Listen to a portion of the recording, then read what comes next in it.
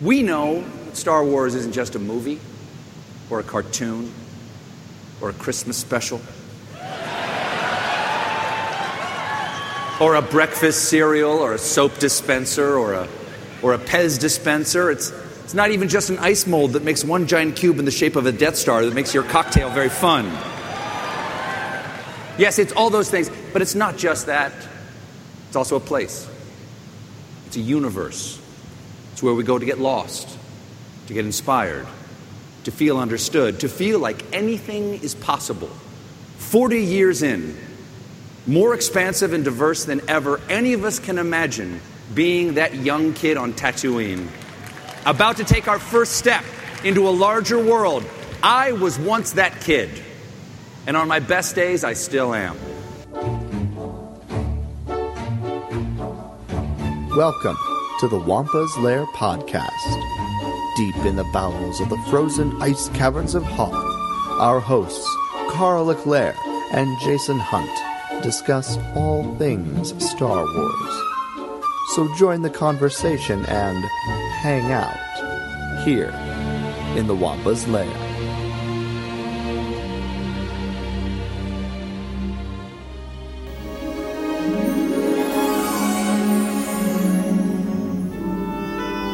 Hello, everyone, and welcome back to another exciting episode of the Wampa's Lair podcast.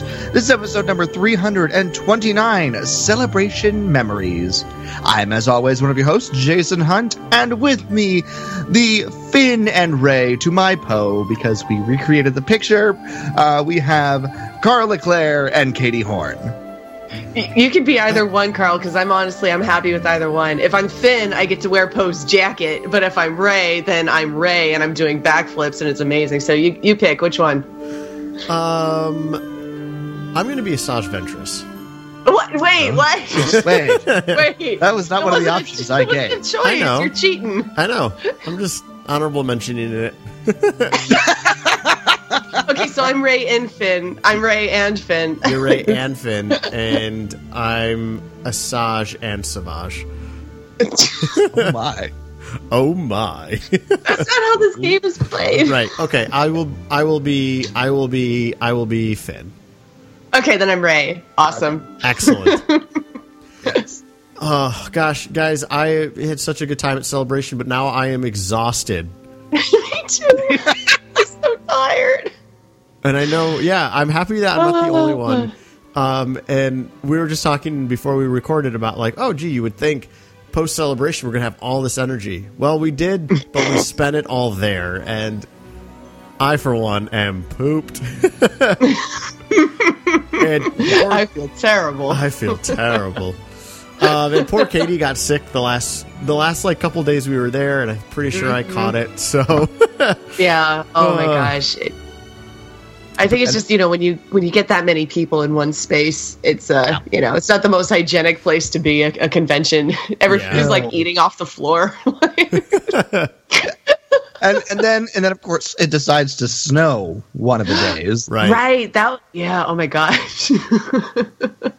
I gotta admit, like, the cosplay photos from that day were on point. The like snow cosplay photos. Yeah. Yes. There were actual Wampas walking around in the snow. What? It's amazing. Yeah, right? It's funny because snow troopers must have been like, "This is my moment. It's our moment. Right. It's come." It never happens at Celebration because it's always in the South in the summertime. Yeah. Oh my goodness. Well, I had so much fun, and I'm just still like trying to catch up on all the energy Sleep? I expended. Yeah, like, oh my gosh, I'm just so exhausted. But we wanted to get an episode out as soon as we could so that we could just kind of give you a general sense of what we got up to, the things that we enjoyed.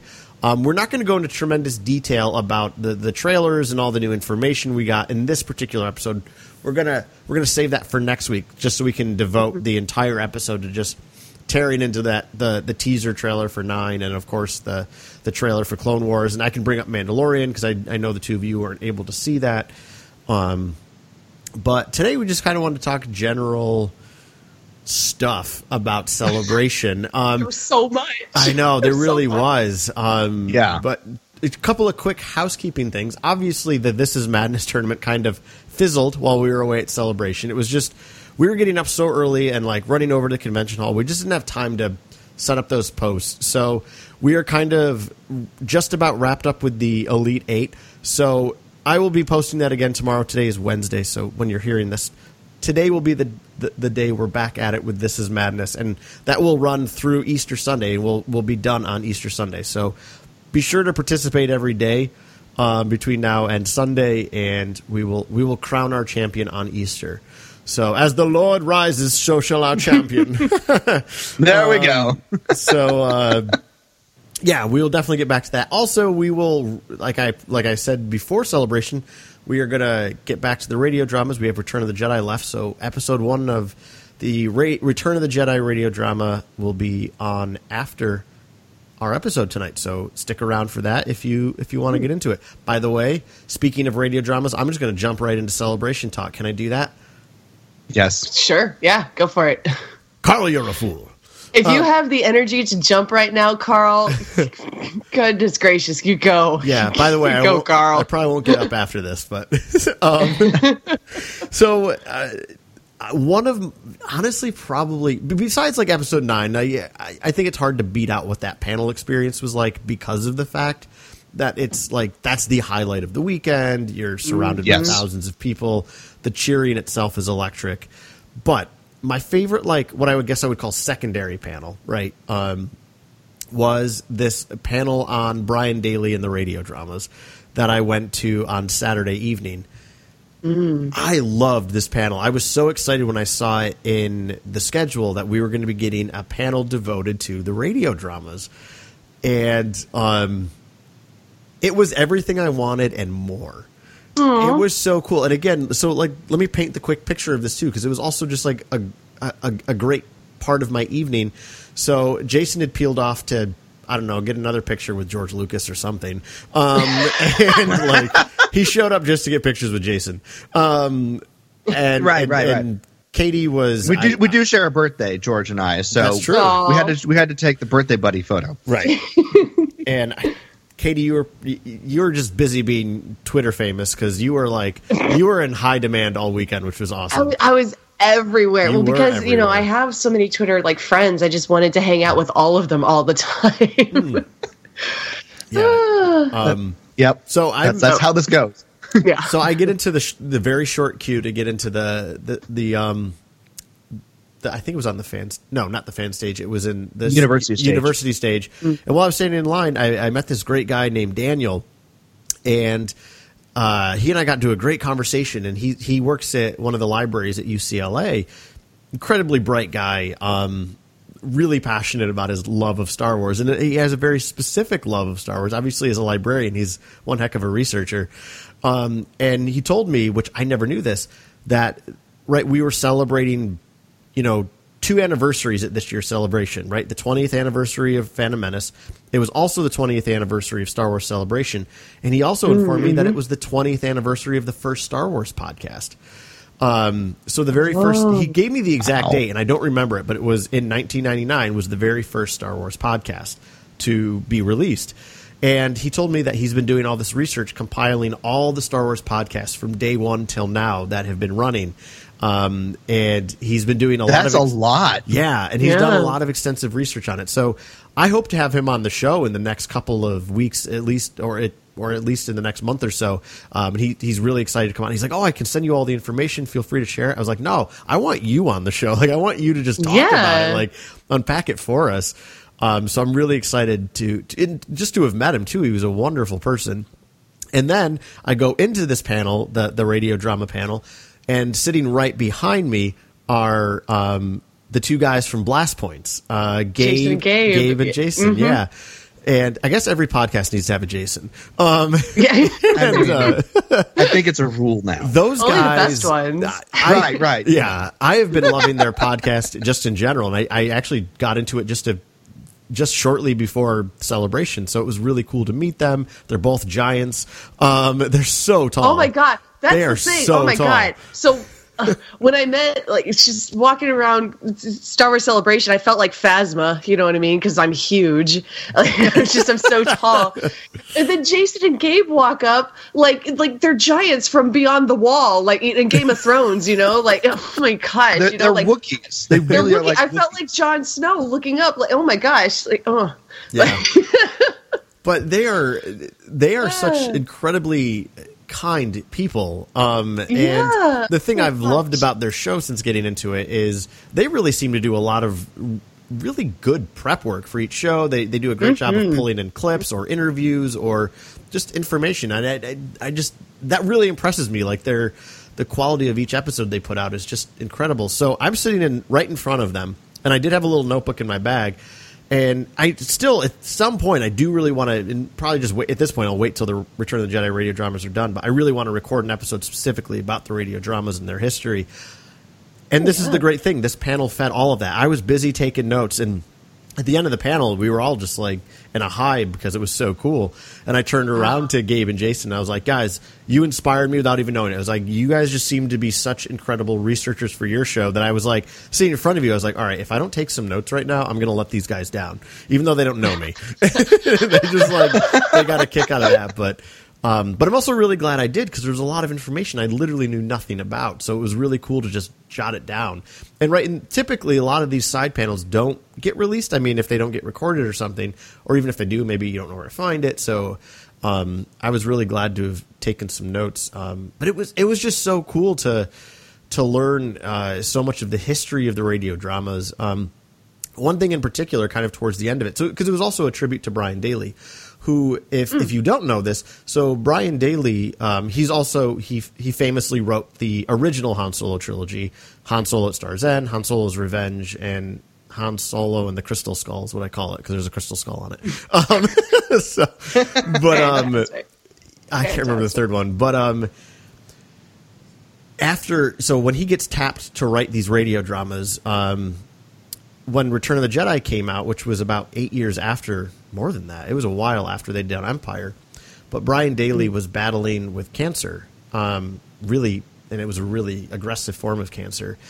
And 6 hours after they finished recording the last episode, he passed away. Oh my God! Yeah, goodness. And like according to his wife, she really believes that the reason he hung on as long as he did was because he had this project that he loved so much that he knew he had to finish. And they told this beautiful story of how the entire cast from Return of the Jedi like recorded like a message for him, but he never got to hear it because he passed. But what they also did at the end of the panel was they read a letter that Brian Daley had written to his friends and family, and this man was like so centered in the sense of he knew he was dying, and he just totally accepted it. And not like, yay, I'm dying, but just like this beautiful reflection about how rich of a life he lived and how much he wanted people to just continue to live in the light. And that's kind of one of the last lines of the Return of the Jedi radio drama is, you know, the Jedi have returned, the light has returned. And I don't know, it was just like this beautiful like little account of this man who just gave everything to Star Wars. If you think about it, he told such a beautiful story that we'd all heard before, but he expounded on and expanded in such a beautiful way. So it was just that panel was everything, because it gave me like information that I never knew, which I love. It was really the two hosts were really funny, and it was also very heartwarming, and I like when my heart's warm. So yeah, so it was just, it feels good to have a warm heart. Yeah, it was just like I the prefer perfect, mine on ice. Usually I only get that feeling from bourbon, but you know. Oh man, that just burns the whole way down for me. Oh my God! But anyway, that particular panel, and again, I don't want to go into tremendous detail because I want to share some of this information later. But yeah, you know. I will say this. A fun fact about it is that at that time, like in the early 80s, NPR was dying, and the Star Wars radio drama saved NPR, which I just think is really cool because, right, NPR... Star Wars. Yeah, and NPR didn't want to do it because they... You know, NPR, they're kind of pretentious in a way. And I that word's often meant in a derogatory way, and I don't mean it in that way there. But, right, it's kind of highbrow. It's very intellectual, often with the programming they do. But when they did it, they were told by, I'd have to look through my notes, but one of the producers basically said, create a scandal, create something that will grab people's attention. So they're like, let's do Star Wars. And the big question is how do we take the most visually stunning movie masterpiece possibly ever and take away the visuals and make it engaging? Yeah. And that's when they tapped Brian Daley. Although, that's when they tapped Brian Daley. Yeah. Nice. But so like I love that panel. But what are some of those? What was something that stood out to each of you? Well, Katie, I want to hear from you first because this is your first celebration. So, what was one of the big highlights for you? Oh, a huge one for me was that Phantom Menace panel. I didn't think I was going to get in, and I did. Sorry. It was so good. Definitely got some of that belting going out, on. Belting out the Weird Al Star Wars song right before it all started. Exactly. Oh, was that before so it was amazing. Yeah. So this Phantom Menace panel, I got, my everybody got your emails about what panels you got into, and I didn't get into anything except for I got into the overflow room for the Phantom Menace, which is fine. I was pretty disappointed by that though, because I really wanted to be in the room. I wanted to be on the main stage, for the Phantom Menace. And then it turned out that I had a friend who had an extra ticket and was like, "You just want to come with us?" And I was like, "Yeah, I do." Yeah, I really do. So I ended up getting into the main stage, but they weren't being terribly precious about where you sat. So I ended up sitting with Jason and our friend Greg. Yeah. Wampa's Lair adjacent Greg. My buddy Greg. Exactly. He's Greg of our friend Greg. Yes. Exactly. It was so good because the show didn't start until 11, but we got there at 9:30. Gotta get those good seats. You gotta get those good seats. Right. We ended up so close to the stage. Oh my gosh, I felt like I was breathing the same air as the people on stage. It was incredible. And for that first hour and a half before the show started, all they did was play music from 1999, like specifically from the year 1999. Did they play any NSYNC or Backstreet Boys? Absolutely they did. Oh. And if you don't think I danced in the aisles when they played Backstreet Boys, then you don't know me very well. All we were thinking is Carl should have been here. Carl should be here. Oh, you would have loved that playlist, Carl. Oh, God, do you recall, perhaps, which NSYNC songs they might have played? I'm just curious. So they played Larger Than Life. That's Backstreet Boys, but that's okay. That's the Backstreet Boys, yeah. Oh, great. Oh, I love it. That's the there one. It is. That's the one. Oh, man. That was the playlist ender. Yeah, that's what they played right before. Okay, can we just, sorry, I don't want to sideline you quickly here because I do want to hear your thoughts on the Phantom Menace panel. I have been cracking up all day. I think Jason shared it. I know my friend Greg shared it, and it's also blowing up all over Twitter. The Kylo Ren who's dancing with his lightsaber. So that's the thing. What song was that he's dancing to? My Own Worst Enemy. That's that song. Oh, my God. But here's the thing, Carl. Here's the thing. We were sitting right next to him, so I have the best video of that. So I have the very best GIF going around Twitter of that Kylo because everybody else's is from far away, but mine is right next to him. Yeah. I love that song. He air guitared the entire song. Yeah. It was good.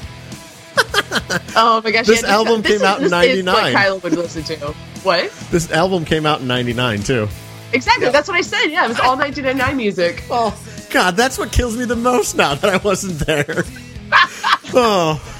They would have gotten to the panel. Yeah, Kylo was just air guitaring the song. It was so good. On his lightsaber, the entire song. It was good. It was very, very good. I can't. Oh my God, this song.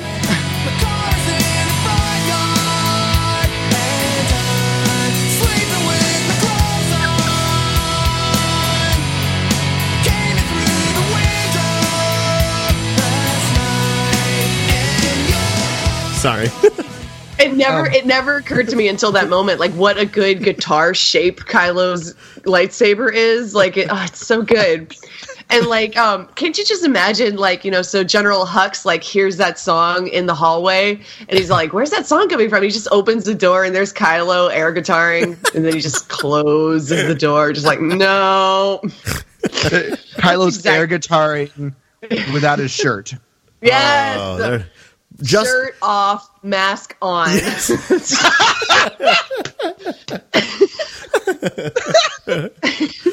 Oh my gosh! I did not realize they had a 99 playlist. Ugh. Yeah, it was a 1999 playlist. It was amazing. And so right before the show started, they started playing "The Saga Begins" by Weird Al. That's that this here Anakin guy's song. And the DJ goes, "If you have a lightsaber, raise it up. If you got a phone, that works."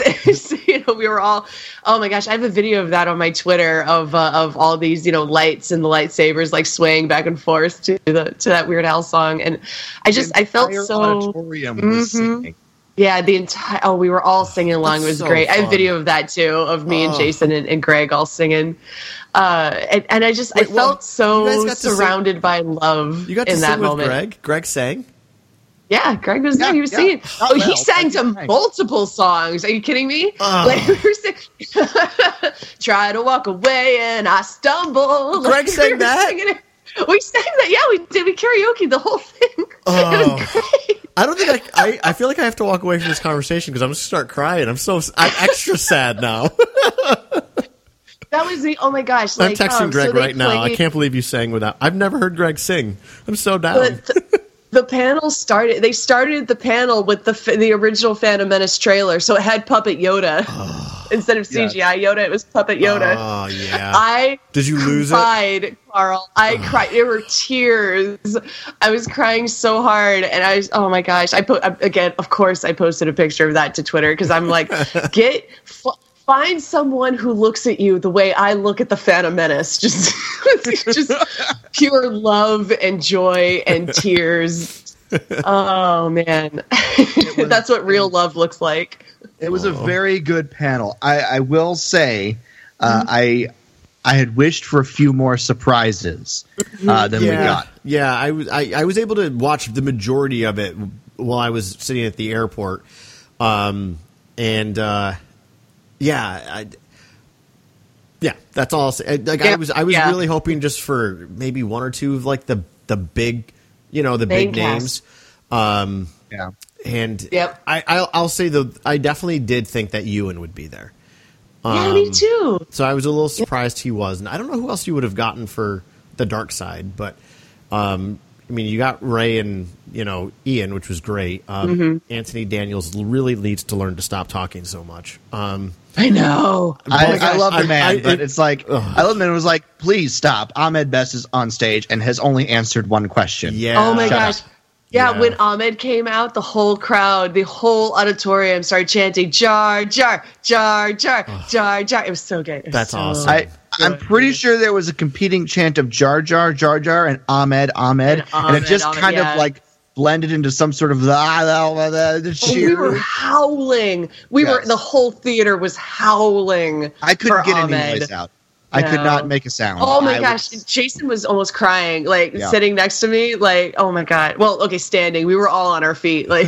Yes. And Jason looked like he was about to collapse. It was really good. It was really good. That's very true. So. Oh, what was funny? So they had this, I don't know, they felt like it was some big reveal, some big secret when they were all like, oh yeah, so Ray Park not only plays Darth Maul in this movie, but he plays one of the Queen's security guards. And everybody was like, whoa, what? And I'm like, you guys didn't know? I didn't. I didn't know that. What? Oh my gosh. What's also hilarious to me is that every single behind the scenes photo that they showed of Ray Park, I have saved to my phone. I had already seen and saved every single one of them. So they showed this picture of Ray Park in full Darth Maul costume and face paint and all that. And he's standing out in the middle of the desert, and there's a someone on set holding an umbrella over his head so that he doesn't die of heat stroke. And I'm like, Katie, a friend, and everybody goes, everybody just starts laughing because they haven't seen that before. They haven't seen Darth Maul needing shade from an umbrella, and I just I'm like, that's my cell phone background right now. My friend sent me that picture, and she goes, "I never knew Darth Maul was so extra." Yeah, exactly. I knew. I Ben knew. Oh man, I had seen that picture, so I wasn't completely shocked. So. But the only thing I wasn't really aware of is that he was a guard in that scene, and now I will never not see him. Exactly. Yeah. Oh, what's hilarious to me is that means that Ray Park is both trying to protect the Queen and capture the Queen. He's like he needs to get himself. He doesn't know what he's out. What is he doing? He's got to figure himself out. Yeah, it's about Star Wars is about the balance, right? That's true. Oh, and I don't think I'd ever heard this story, but Ian said that they didn't tell any of the cast that he was playing Palpatine and Sidious. Oh, right, yeah. And so when they went to the premiere afterwards, Liam turns to Ian and is like, "You were both, you bloody bastard! It was you. It was you. It's you the whole time." And he's like, "I don't know what you're talking about." Oh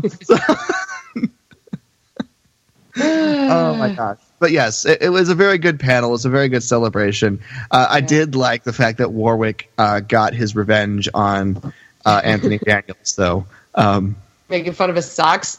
Making fun of his socks and then pretending like he completely forgot about his little outro thing for him.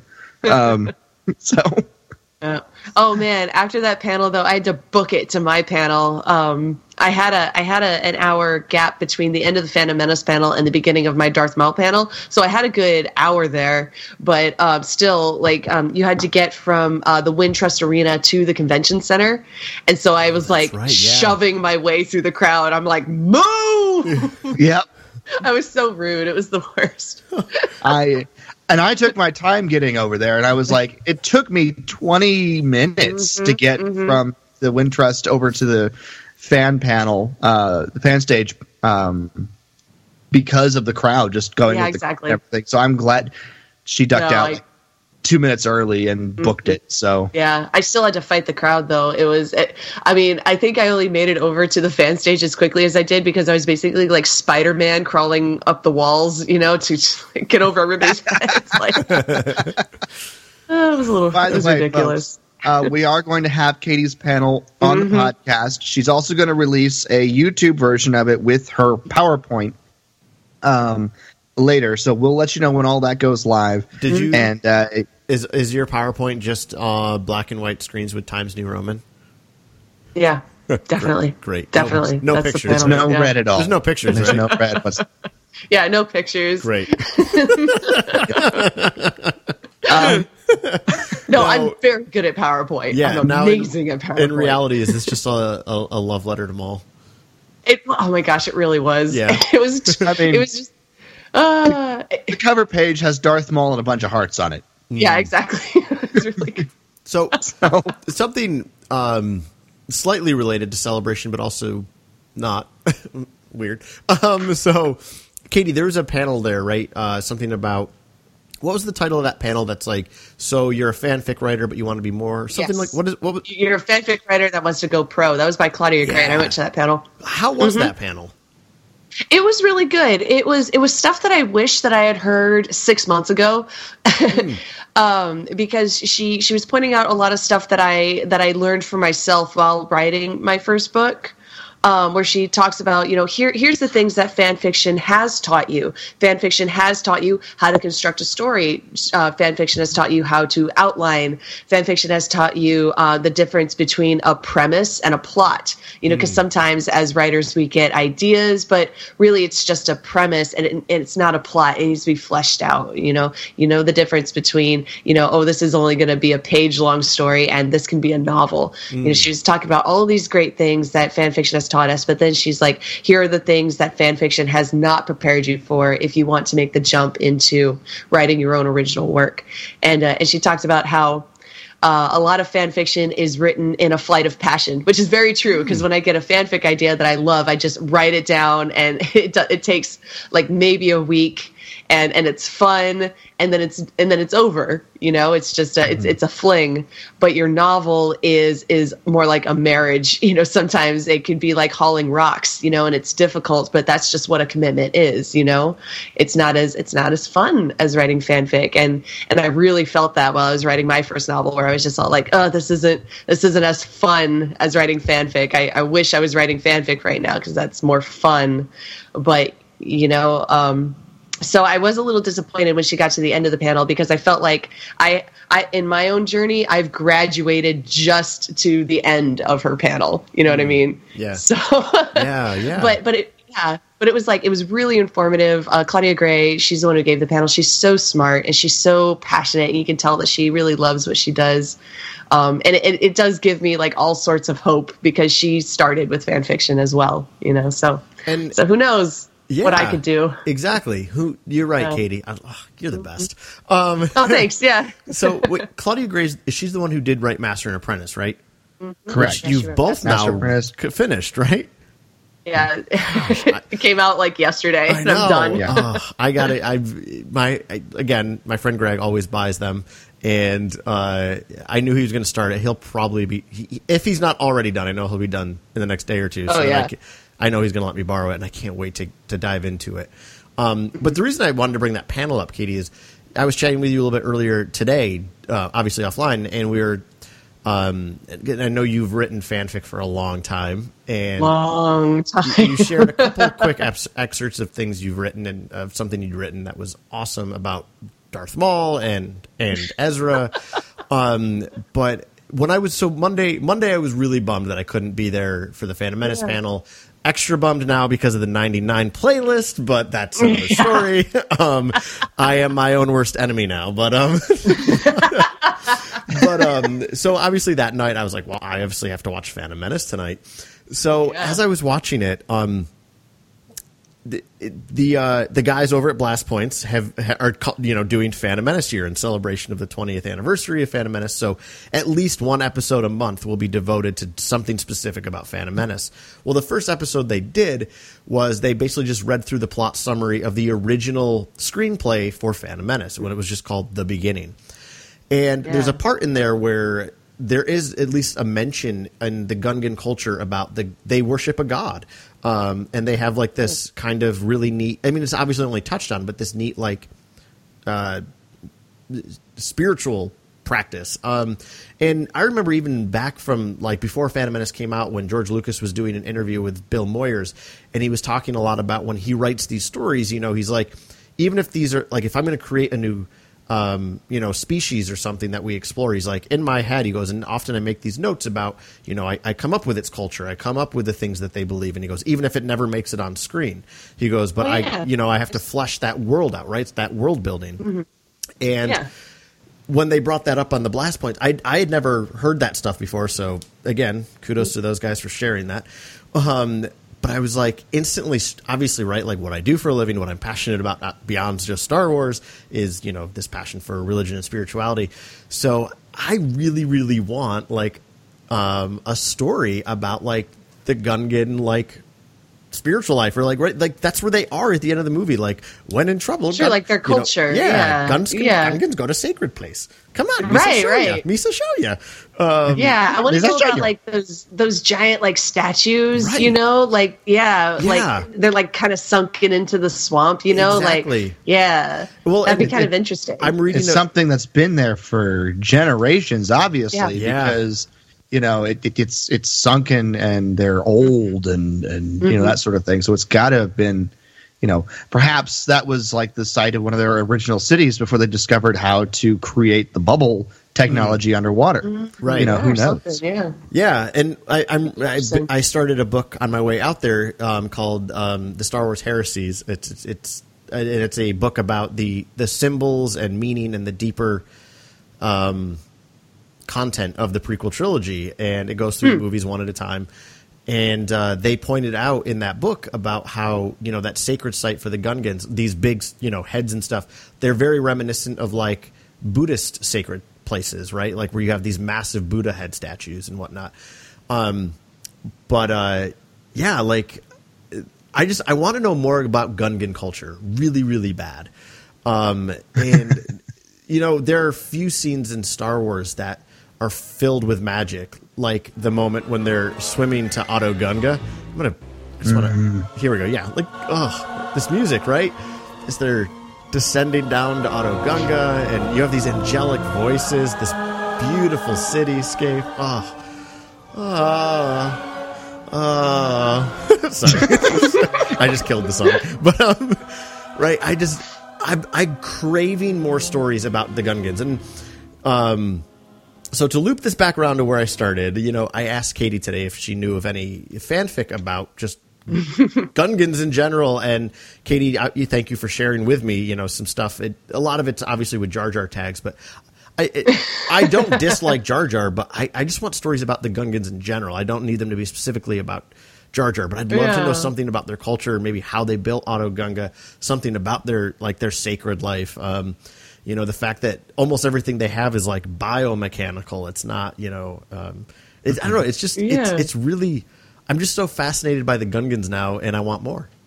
So. Yeah, we'll try to find you some stuff, Carl. We'll get you some fan fiction. I'm pretty sure there's some Star Wars tales about the Gungans that we can pick up for you. Well, and that's the thing, right? Jason, I was asking Jason because, unlike me, who can't answer the right questions about the characters I love, I still don't know what being Han was about it, from... Yeah, right. I continue to fail Katie on that question.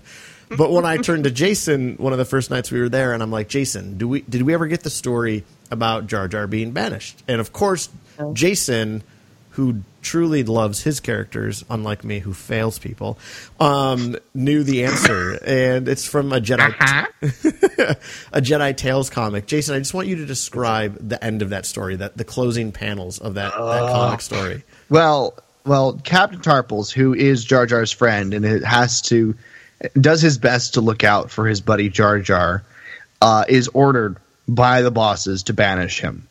And so Captain Tarpals gets in a bongo with Jar Jar. Jar Jar thinks they're going to go get clams or something up at the surface on the coast of the lake or whatever.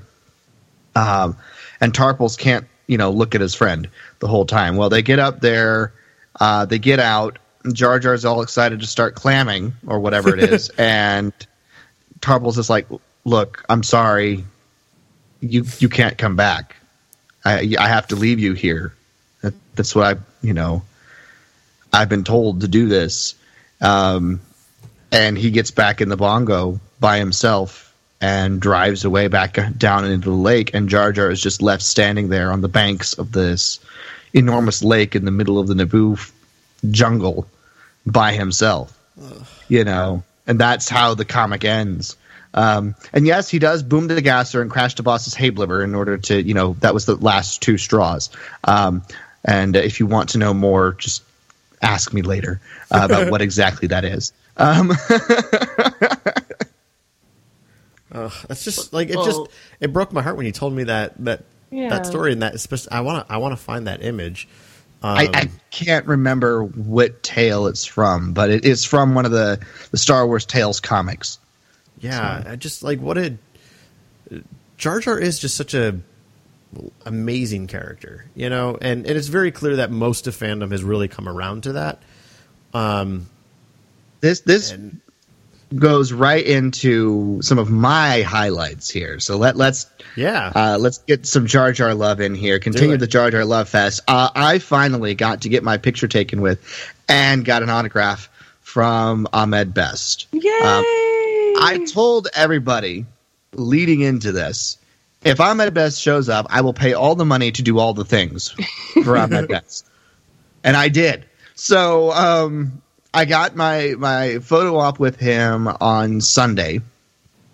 I went up there, and before I realized what I was saying, I walked up, shook his hand, and said, "Oh, my, I love you." And he goes, "Oh, that's pretty good."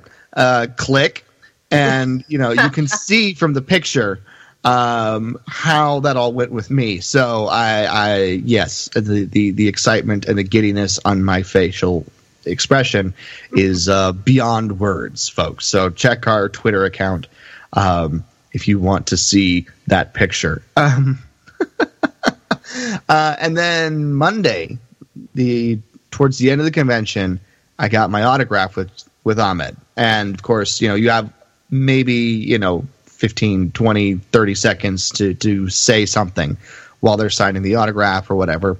And I was trying to come up with how to put into words how much he meant to me and meant to, young me as a character and all this stuff. And I kept going over the week periodically to go back and try and figure out how to make it meaningful and concise and all this stuff and come up with the right words. And I couldn't.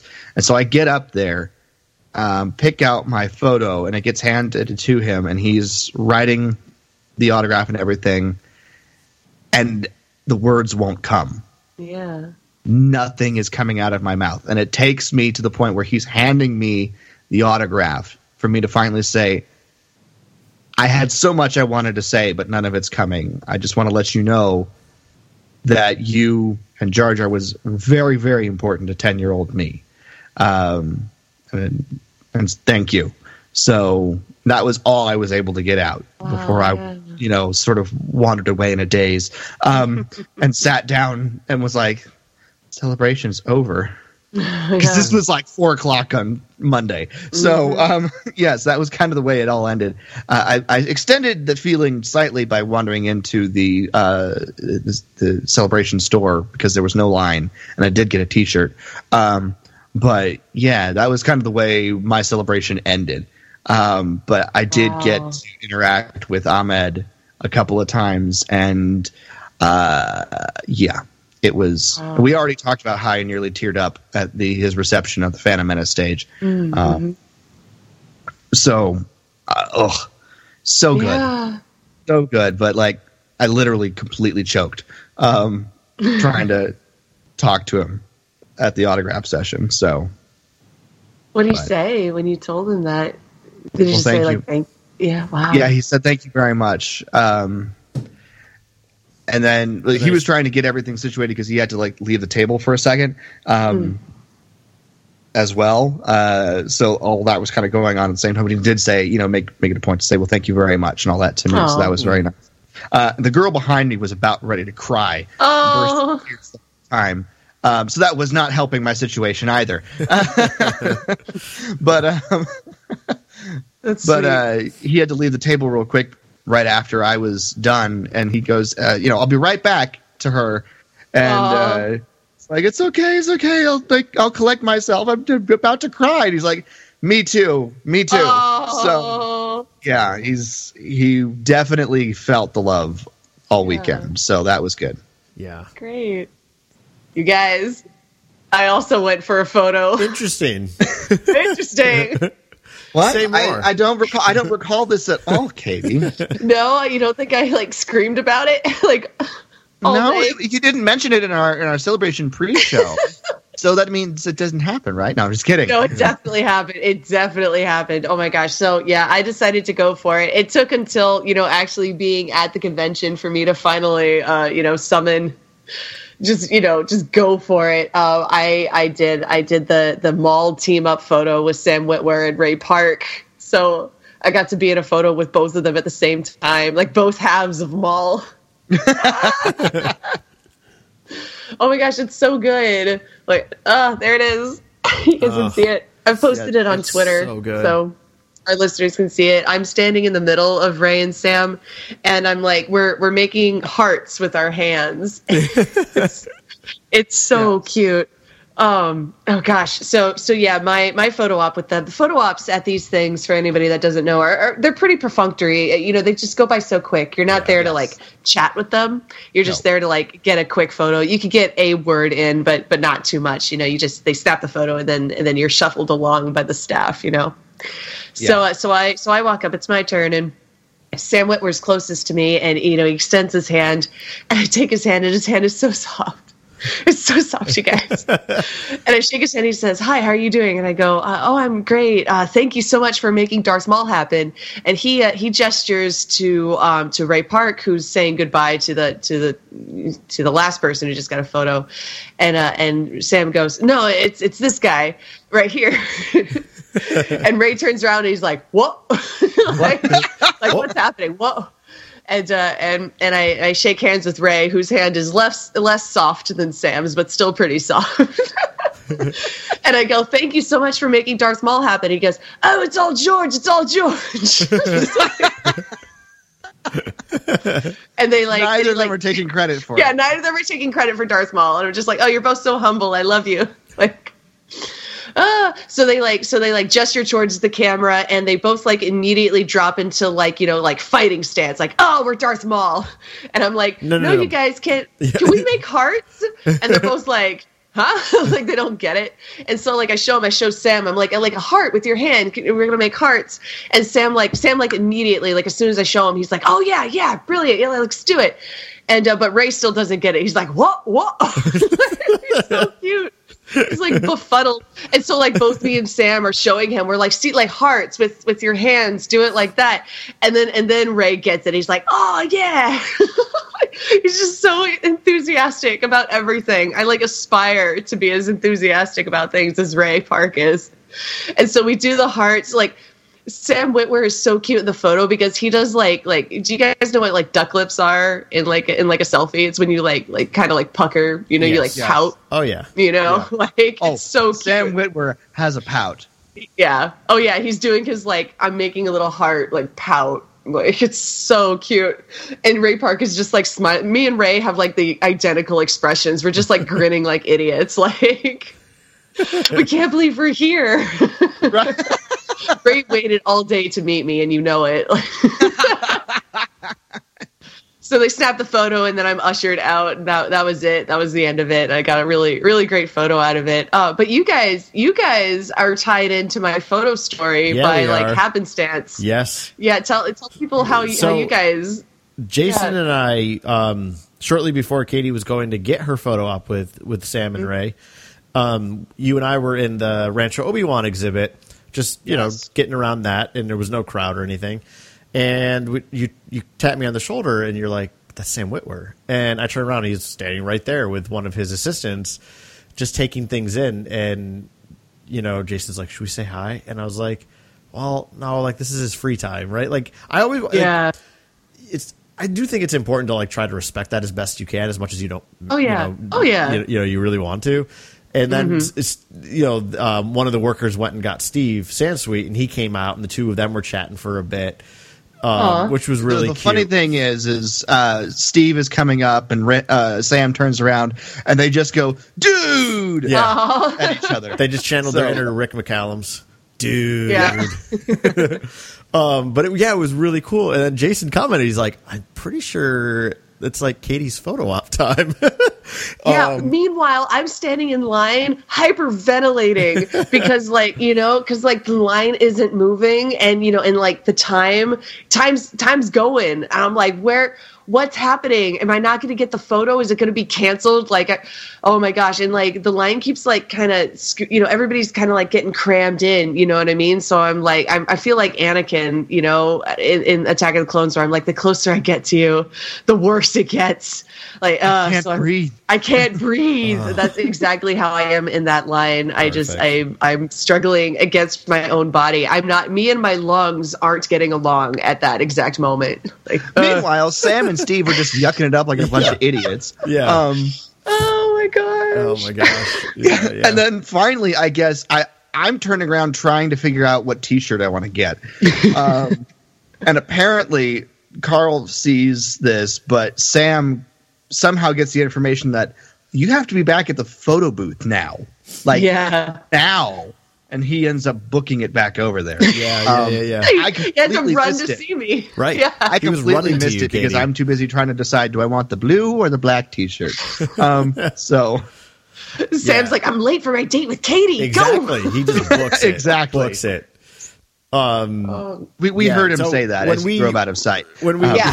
When we go to Rancho this summer, Katie, you'll have to give Steve an earful for holding him up. Oh, yeah, for holding him up. It's like, didn't you know? I was waiting. Yes. Don't you follow me on Twitter, Steve? He does not. He should, though, because I'm amazing. I don't think Steve Sansweet knows how Twitter works. I'll teach him. I'll show him.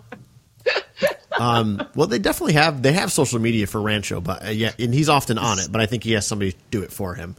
Yes, I would assume so. I would assume Anne is. Yeah, it's Anne. Follow me on Twitter, Anne. Yeah. Come on, Anne. Anne's Follow me so on nice. Twitter. She said she remembered me when I was in the booth, and that made me really happy. I don't know if she meant it, but I don't care. I took it. But I also got that was the day we had our Wampus Lair. We were doing the podcast meetup afterwards, right? Oh Yes. yeah, That's there was Saturday? That was Saturday that night. was Yep. the podcast meet at the Arc Bar. Yeah. But Katie, I got all dressed up. I got fancy You did. for that one. But before we get into that, I feel like you were just about to say something. I was going to say just other cool swag that I got because I didn't buy too much at this convention. I just bought like two big things. I got the photo and I got the Darth Maul bomber jacket from the show store, the Phantom Menace 20th anniversary. It has like a patch on the front that says, Phantom Menace 20th anniversary, and then on the back, Darth Maul's face, ginormous Darth Maul face, just on my back. That was a journey to get that jacket because Thursday, they didn't have my size. And so I'm like, and they're all like, oh, we're going to restock in the morning. So I'm like, okay, excellent. I'll get it Friday morning. Friday, I don't make it, when I make it into the store, it's all the jackets are completely gone and they say we're not restocking. Like that was it. Yeah. Like, it's just gone for the weekend. They lied to my face. Yeah. I was freaking out. Like I was already like on eBay trying to be all like, okay, people definitely like bought that jacket just to sell it on eBay, and I'm like on Twitter all like, hey, is anybody willing to part with theirs? I was like running up to people at Celebration who had the jacket and like, oh, so you willing to part with that jacket? And everybody goes, you're funny. Yeah, no, you're funny. Yeah, no, it's mine. Like, oh my gosh. I have it like at least one tweet where I'm all like, where I took a picture of that jacket, of somebody wearing that jacket, like from behind, all like, I'm gonna rip it off their body. I'm gonna do it. I need this jacket. Luckily, I made it into the store Saturday. Oh my gosh. The store doesn't open until 10. I'm in line by 7:45. That's how serious I was because I'm all like, maybe they will restock in the morning. Maybe it's not gone for the weekend. Maybe they just got confused and it's just gone for the day. I'm going to try. Yeah. So I did it, and I got into the store on Saturday, and oh my gosh, they had plenty. They had jackets for days. I was able to get it. It was so folks, good. the way she got into the store was special. I don't really want to talk about it. Let's just say she didn't wait in line to get in. It was maybe a little dark side the way I just kind of slipped in there. Like, I maybe saw an open door, and maybe all right. Let's just the door, and she ran in and got the jacket. So. I didn't talk about that on Twitter. I don't really want to talk about it here because I was like, I don't want to get in trouble. I mean, there's nothing they could do to me now, but I still just don't want to get in trouble. Like, I don't know. I'm weird. No, it makes sense. Yeah, I'm just glad you got it.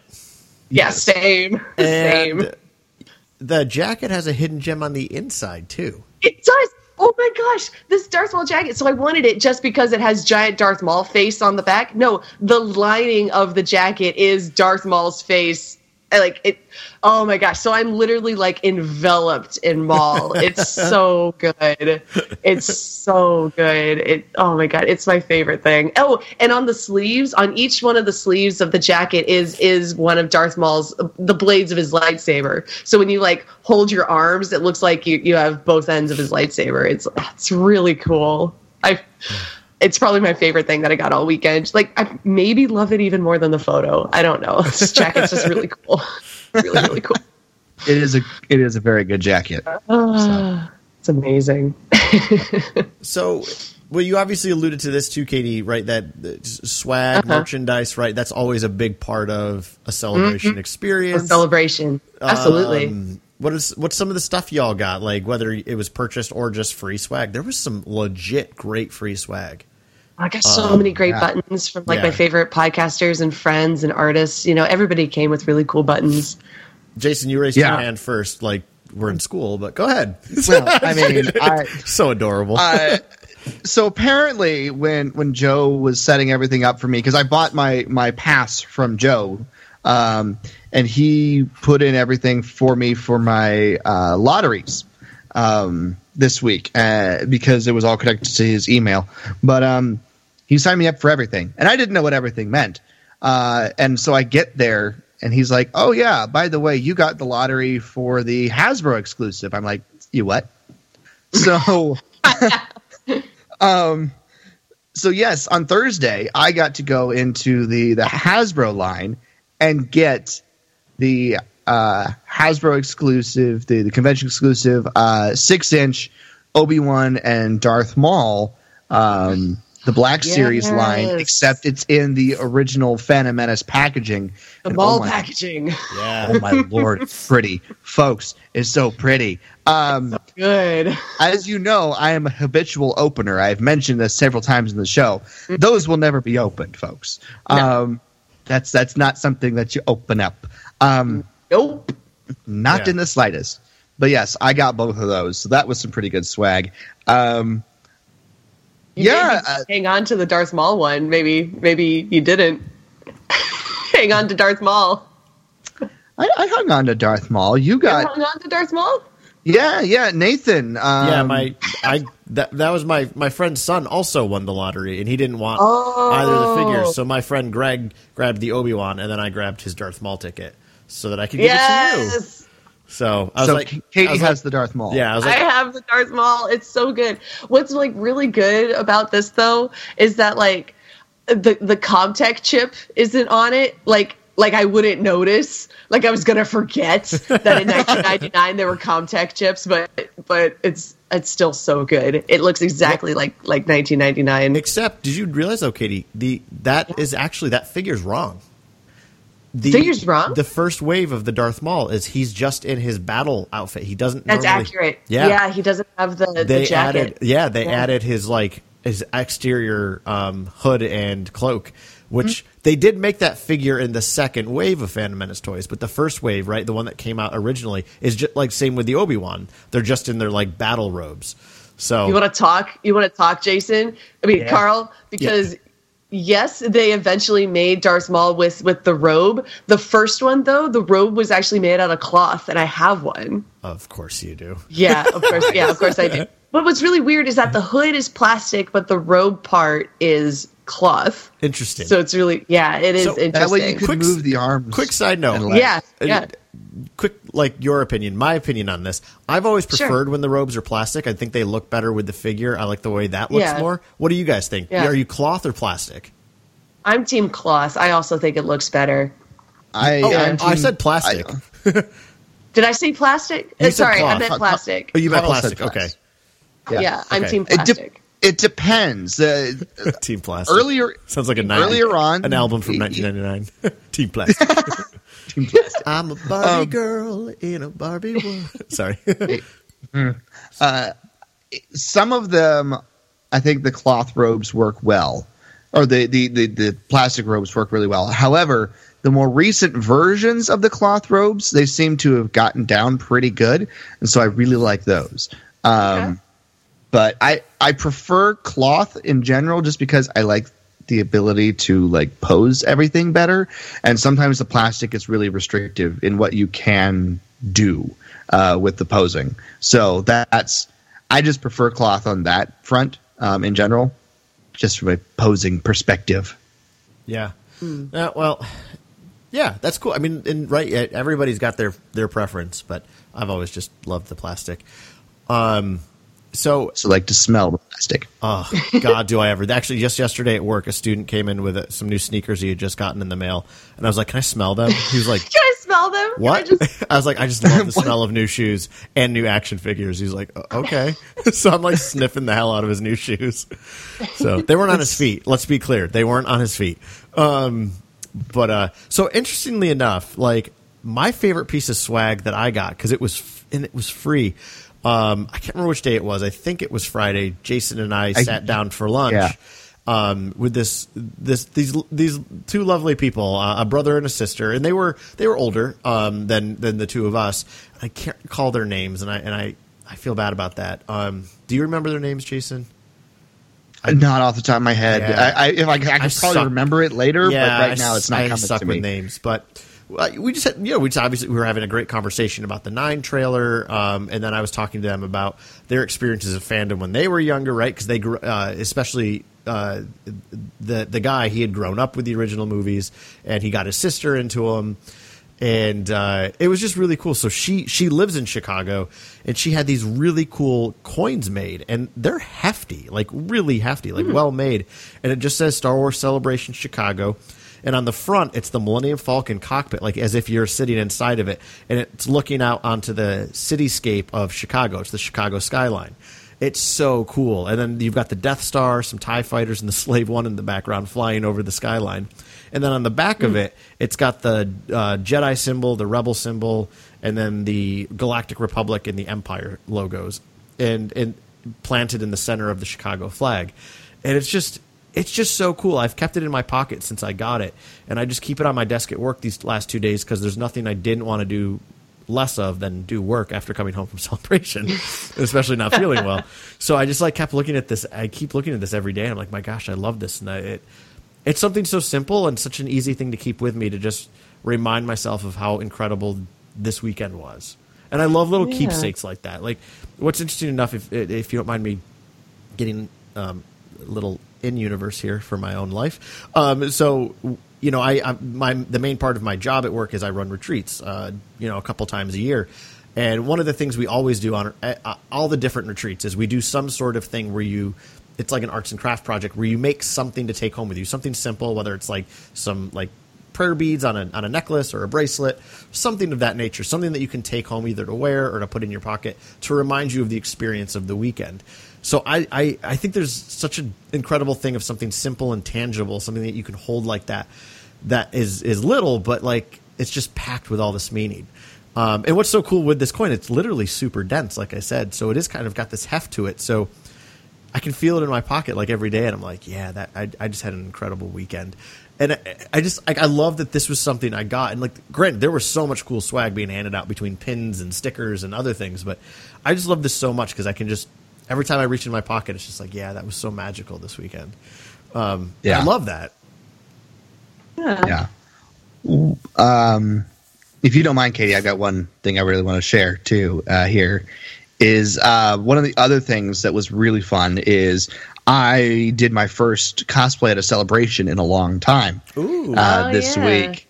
And Friday, I went as Dryden Voss. If you I posted some of the pictures online and everything. It's so good. They're really cool pictures, and I had a blast doing it. And for the first half of the day, I was the only Dryden Voss on the floor, which was pretty cool. There were a couple of others that ended up showing up later, but I was the only one with knives. I was very happy about that. Probably the coolest experience I had, though, was meeting up with a Kira cosplayer, and she had the right costume from the end of the movie and a sword that had the cut from Dryden's knife made into the sword. Yeah. And so we recreated the scene. That's so cool. It was so good. That was a great picture. That was a great picture. She was like, okay, first of all, I'm so glad you found me because this is awesome. I haven't seen anybody with the knives. We need to recreate the scene. And so she's like, but let's actually recreate it. So she pulled me over to the side where there wasn't anybody. She's like, take off your badge and everything. We're going to do this right. Yeah. She's done this a few times. I don't know what else she cosplays as, but I know she's done this before. But yeah, so I followed her lead and we recreated the scene, and it was epic. I might have to repost that on the Wampus Lair page. I may not have shared that picture on the Wampus Lair Twitter, but we should do that. Yeah, you should do that because it's great. But yeah, there was some really cool stuff, and so I got to be Dryden Voss for the day. It was just really funny in the morning getting onto the bus in full Dryden Voss costume and makeup and everything. I was like, Dryden Voss on public transit. This is a new one. Remember that was that lady I was talking to on the bus, and we were talking about cool, Star Wars villains, and then Dryden came up, and she's like, he's fine, whatever. She was kind of down on Dryden, and then I like look at you, and she turns around, and you're standing right there, and she's like, oh, I mean, yeah. I'm like, I was like, it's fine. I don't really care that much, but it was really funny. She was like, Star Wars Celebration, though. That's Star Wars Celebration. Like, you gotta, you know what I mean? You'll be talking, really mean about one character, and then you turn around and someone's cosplaying that character, or has that character, like, on their shirt. Right behind you. Behind you. That's how it goes. But yeah, so that was really cool. And then, Katie, you got a moment to do a little bit of cosplay and got involved with something that was really awesome. I did, yeah. So I cosplayed as Rey, and I stumbled into a Rey meetup. I was just walking down the hall, and I saw like just a whole big, huge group of Reys, and I'm like, what's going on here? It's like they were gathering for a giant Rey group photo. Katie, which Rey were you for the? I was Resistance Rey, so from the end of The Force Awakens / beginning of The Last Jedi with that cool jacket. Like, that's the Rey I was. And after we took the big, like, group photo, we did one where we were all just kind of standing, like, in a semicircle, and then a Kylo Ren cosplayer, like, got in front of us, and he, like, laid down, like, I don't know, like, with his head on his hand, you know what I mean? Like a almost a lounging, like a come hither kind of look. And so we took a photo where we're all like reaching for him, like, Kylo. It was really cute. But then we all stood in a like a conga line, and we did a snap, like it started with the first person and went all the way back. It was a big long Rey line of snaps. It was so good. It may have been like 100+ Reys. Oh, it definitely was. It was easily 100 Reys. Ryan Johnson retweeted it. Oh, that's awesome. That is awesome. So I'm not actually in the photo that he retweeted, but I'm in that line. So I know that Ryan Johnson saw something I was a part of, which is really cool to me. Yes. You did Nate get the video for you of the line? Yeah. Oh yeah, Nate definitely took a video. Yeah, I think there's other videos floating around out there of the Rey snap. You guys literally stood in the snap line for like 5 minutes while people just went up and down the line. Yeah, taking videos of us. Yeah, all snapping. So it was pretty cool. Mm-hmm. So if you see the Rey snap line, look for Katie. Yeah, exactly. I posted a picture of the group photo, and I'm like, I literally just stumbled into this, and you can tell because all of the Reys are like smiling at the camera, but I'm looking off like confused, like, what's going on here? Like, what's happening? It's really cute. Like, not to just call myself cute all the time, but I am. Well, and that was also the day you started getting really sick. So you were like, you were really out of it that day. It was kind of, I was super out of it. Yeah. I kept like, people would say stuff to me, and then there would be a long pause, and I would go, what? Yep. So, to start wrapping this up, because obviously I want to keep talking about this as well, but I also want to go to sleep because I really not feeling my best. Yeah. But before we do, I do want to give some shout outs really quick to a few folks that we did, because like Jason said, we got to do a little bit of a meetup with some folks on Saturday night. And there were lots of other podcasters there as well. It was great to meet just some of the other folks that do podcasts, like, got to chat a little bit more with Gabe and Jason from Blast Points. I got to meet Charlotte and Caitlin from Sky Talkers. And I'm trying to think if there's any other new. There were a few other folks throughout the weekend. What the Force is. CT and Solo were there. Mm-hmm. Yeah. From What the Force? Yep. Oh, wait, no, sorry. No. Sorry, CT and Solo, I'm sorry, from Who Talks First. Right. I'm sorry, I'm exhausted. But we also saw Mary Claire from What the Force. Right. Yes, she ended up on the bus with her and ended up talking with her like the whole time. Yeah. You guys were on the bus with her. I didn't see her until later. I'm so disappointed I missed the interview. It would have been so good. Yeah, that was really fun. She saw you guys because you were wearing Wampa's Lair t-shirts. Right. And Yes. she was like, "Are you really from the Wampa's Lair?" Nope. Yes. Just impossible. Yes, we are. No, of course not. We're imitators. I love Marie Claire. We follow each other on Twitter, and of course I listen to her podcast, What the Force. Everyone should listen to her podcast. She's so smart, and she gets the best, guest hosts on her show to talk to. Oh my gosh, she does the best interviews. Like everything she does is brilliant, just brilliant. Yeah. Oh my gosh. And she was she wrote her own radio drama, which is awesome. Oh yeah, that's right. She's doing Fangirls.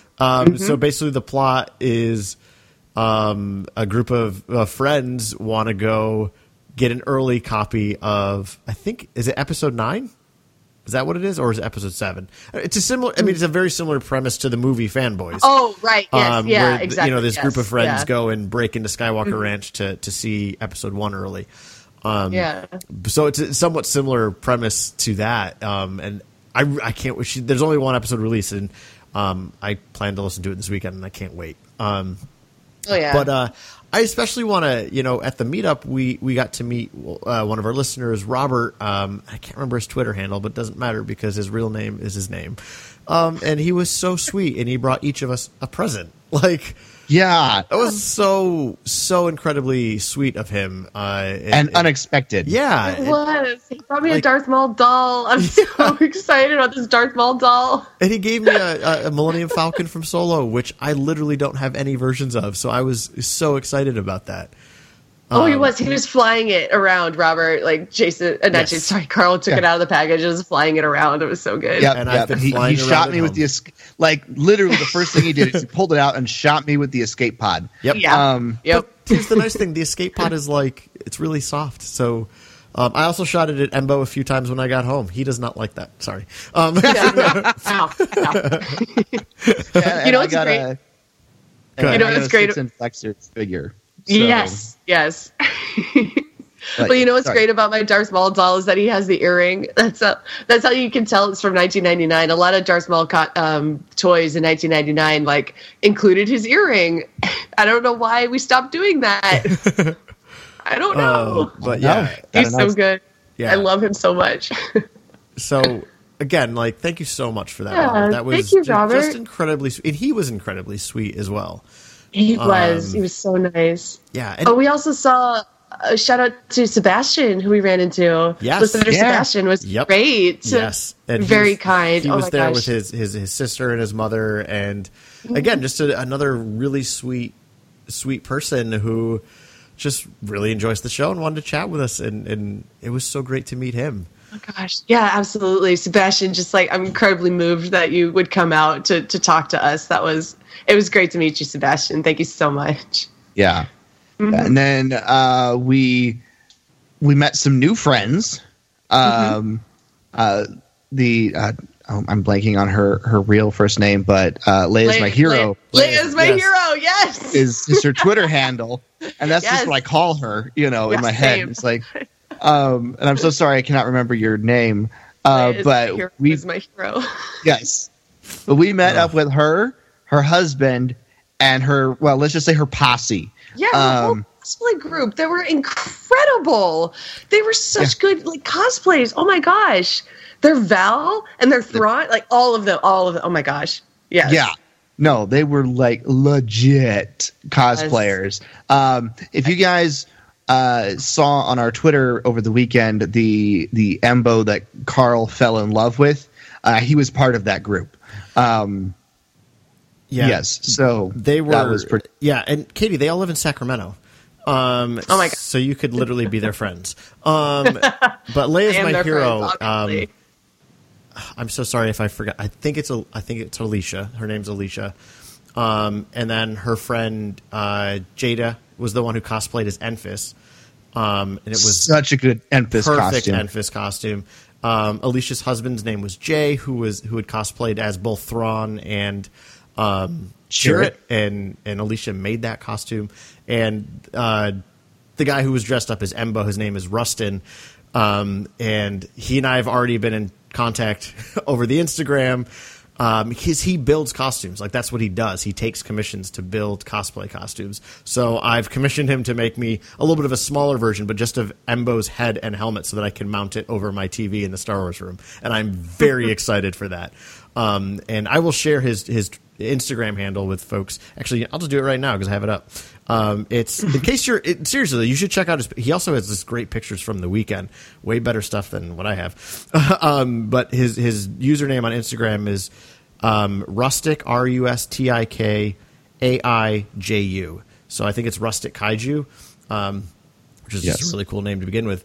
But seriously, check out his stuff, and if you're interested in having somebody build you a costume, he builds incredibly good stuff. So check out his Instagram. I can't wait to get my Embo stuff from him. The next time I strike it big and get like a huge paycheck, I want a Phasma. Like, I want to be Phasma and live my Phasma dreams. That would be good. Yeah, that would be good. But that entire group, like getting to hang out with them almost every day, every one of them was just so kind and lovely and sweet and so passionate about Star Wars and just so passionate about, like, I don't know, like, just being there. And, like, this is the thing, like, I took to all of them so quickly, and I feel like you all did too, because they were just so genuine. And they just, like, I don't know, they just, like, really cared about why you were there and wanted to express so much about, like, why they were there. And every single one of them in that group was phenomenal. So I know when we're all hanging out again in July, when we go out to Rancho and we're kicking around Sacramento, we're hoping that we can all get together again, which will be a lot of fun. But yeah, and this is just like, again, this is always, to me, and I think for a lot of folks, the best part of Celebration, right, is seeing old friends and making new ones. Exactly. And, that's the best part of Star Wars, for sure. Yeah. At the top of the episode, I played that clip from Colbert at his kind of opening monologue, and also love that they chose Colbert to do this, because I love Stephen Colbert. I think he's hilarious and wildly intelligent. But he gave this great little talk about how, Star Wars is more than a movie to all of us. It's something that we get lost in and we are inspired by. And all weekend I was talking about how, to me, like, that was the perfect synopsis of why hardcore Star Wars fans, I think, love Star Wars. Is it provides this element of escapism, but not for the sense of irresponsibility, right? Like, I want to escape from my trouble, so I'll watch Star Wars. But rather we get lost in this other world that inspires us. And he, like the clip that we used ends by him saying, I remember still being that young boy looking up and dreaming I was on Tatooine and knowing that I could be anything. And he goes, and on my best days, I'm still that little boy. And I love that. And I think that just, like, that encapsulates how, like, all the thousands of people that were in Chicago this past weekend, right? That's what draws us all there, is we're all inspired by this beautiful mythical story to just be more than what we ever thought possible. And you see that realized because of folks like cosplayers or folks who've created these awesome coins and swag that they want to hand out. Or it's just a bunch of Reylo fangirls sitting in a circle screaming about how much we much we want to see them kiss. Like, they need to kiss, you guys. Or just these incredible fans like you, Katie, who, like, have a deep passion for something specific, and you realize that passion by educating others about it and why it's important and why that story matters. Like, all these things, that Celebration is this weekend of imagination made real. It's exactly the spirit of Star Wars. And I think, obviously, I know there's lots of people that listen to the show that have never been, for all sorts of reasons. Usually it's just, it's hard to get time off work, or it's just too expensive. And, each of us is super, we're super privileged to be able to do these events and to be able to do them more than once. And I never forget that. And for the folks that just can't do it, I hope someday you can, because there is something so magical about that weekend. It's Star Wars come to life. And you really do, like, you find a family there, whether it's a family that you came with, or it's new folks that you add to it. I think that's the spirit of Celebration, and I think it's informed by the spirit of what Star Wars is all about. Mm-hmm. Sorry, I'm done talking. One other guy, I apologize. There's one other guy I want to make sure to give a big shout out to, and that's our buddy Jim Urso. Yeah. Yeah. Yes. Oh my gosh. How have we not talked about Jim Capron? Oh my gosh. He was so amazing the whole weekend. Yep. Yes, Jim. Ah.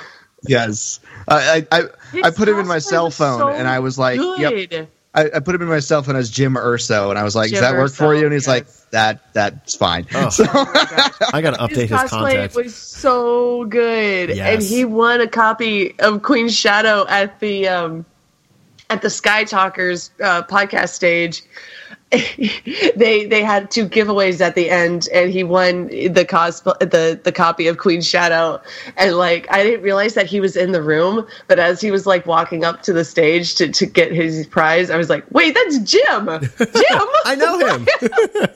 I know him. Yeah.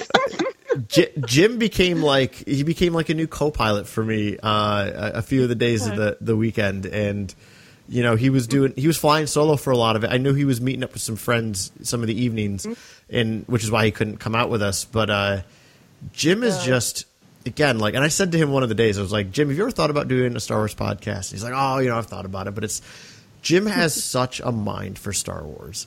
And again, and the same way that, like, kind of like you do, Katie, in the sense of you love it so much that you just immerse yourself into the story. And that makes you, like, so articulate about it. You know, it's almost like both of you, the sensibility I get of both of you is like, you really do. You sink yourself into the material and speak out of that rather than being on the outside looking in, right? Like a film critic, right, who just kind of looks at it from a distance, pokes and prods. But, like, folks like you just become part of that story and then speak out of it, which I think is such a deeper truth. And it's so beautiful. Thank you. Yeah, thank you. Like, I love that you do that for us, and I love that Jim does that for us. And for him to dress up as Jyn Erso, who is his hero of Star Wars, and that day they had a Jyn Erso meetup where they were going to get the picture on the Rogue One tank. Yeah. So I stuck with Jim because I was like, "Oh, I'll use your camera to take a picture. You got to have this too, buddy." And it was so cool. And the love that he received from the other folks that were dressed up, and that day he was the only male Jyn Erso, and it was just such a powerful experience to watch him be there and knowing that he connects so deeply with this character that all these other people also deeply love. And it was the same feeling like watching you with all the other Reys that day. You know, it's like this is a character that you love so much and can speak about so intelligently because you've, in a way, like, you've put them on, you know? To go back to what you said earlier, like with your coat, like, you got to put on Darth Maul. So yes, exactly. Oh my gosh. Well, what was really cool to me was that I got to see Jim Erso meet Obes Canobes, the other Jim that I follow on Twitter. So I got to see Jim meet Jim. That was like immediately after the Jyn Erso photo. But the thing about Obes Canobes is that, like, all he does on Twitter is like drink whiskey and cry about Rogue One. It's like it's his favorite thing. He loves Rogue One. So I was like, you have to meet Jim. Like, so Jim meet Jim, and then I just got to watch them talk about Rogue One. It was beautiful. It was so good. It was like. That was also one of my favorite things about the weekend was just seeing, like, worlds collide. You know, people that, like, I follow but don't follow each other, and I got to, like, unite them and see them interact. It was beautiful. It was so beautiful. Yeah. Yes. Well, and I'm so glad that both of you got to meet my friends Ben and Greg, who I absolutely love. Yes. That I lived with in Boston here, and my friend Nathan brought his son. My friend Ben brought his son, Nathan. And Nathan, again, like, cosplayed as Zuckuss, which looked awesome. Oh, cool. And, you know, Ben and Greg are my Star Wars family in Boston, which I'm so glad to have. And it was just so wonderful getting to share that experience with them. Because, you know, Greg was at Anaheim, and, well, I didn't know him, actually, at Anaheim.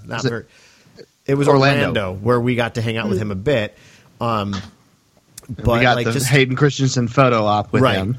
But just like having been there as well, and it was Ben and Nathan's first ever as well, and just their beaming faces and the joy they were feeling at the end of every day is like, yep, this is what it's all about. And even though it was my fourth one and yours as well, Jason, like that feeling doesn't change as it progresses. But it's just so great to see it on somebody's face for the first time. And I'm just so blessed that Ben, Greg, and Nathan were also there because they're family, and I love that they were there. And you two are family too, like getting to come back to the hotel room every night, and I can fly around my Falcon, and nobody in that room is going to care. Being able to just quote Star Wars movies, and oh my gosh! And also, one final shout out, because I think all three of us can agree. It's the middle of the night. I'm sorry, but it's the middle of the night, and then I hear, "No, the Supreme Leader is wise." And I'm like, "Shut up, Carl. It's late." Or I love it. Or Katie, I'd be like, "Luke, what's that about?" What's that about? But I have to say, the MVP of the weekend was Nate Horn. Nate Horn, yes. Nathan Horn. Katie's MVP. Katie's beloved is... He could easily be everyone's beloved. He is the sweetest, the kindest, the gentlest, like the most just supportive person ever. Yes. And oh my gosh, any one of you would be lucky to be married to him. but Katie's got him, so stay away. No. Got it on lock. But oh my gosh, that I think it was, what night was it? Saturday night, I think, as well. Yeah, where we all went back to our hotel and got one more drink at the hotel bar there, and you and Nate were there, and Ben and Greg, and obviously Jason and I, and I was like, wow, like you were just saying, Katie, it's like my Star Wars podcast family and my Star Wars Boston family are like, we're all just hanging out having fun right now. And like my heart was just like melting. It was great.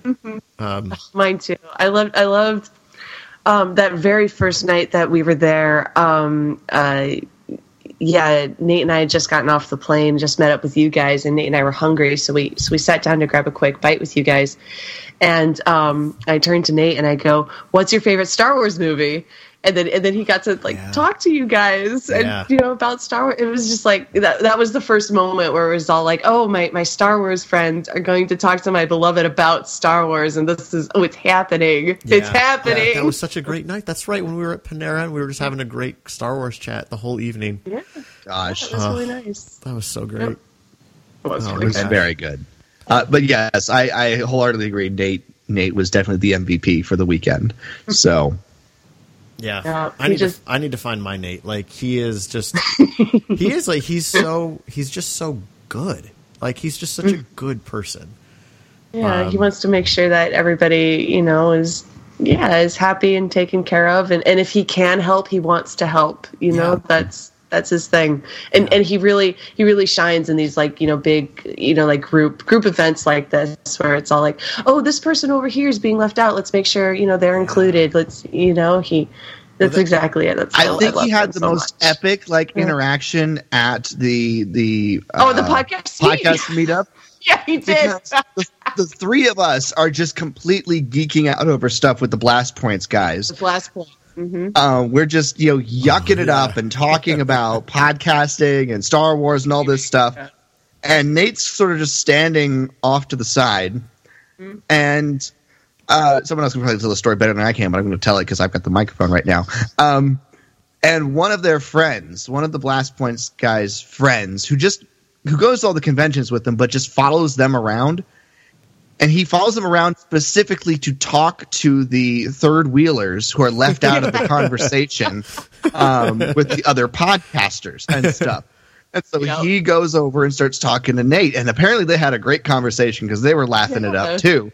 So that was literally one of the most hilarious moments of the entire convention is we're talking with the Blast Points guys and Nate's just sort of standing there, letting us have our moment. And then this other guy deliberately, because that's his thing, goes over to talk to Nate. and they had a great conversation too. It was really fun. Yeah, because at the end of that, I was like, "Who was that guy? Who are you talking to?" He's like, "Oh, that's the Blast Point's third wheel. Talks to everybody else's third wheel." Like, oh my gosh! Oh, of course. Oh, that was amazing. Oh my gosh! Yeah, it was very good. It was very good. Well, friends.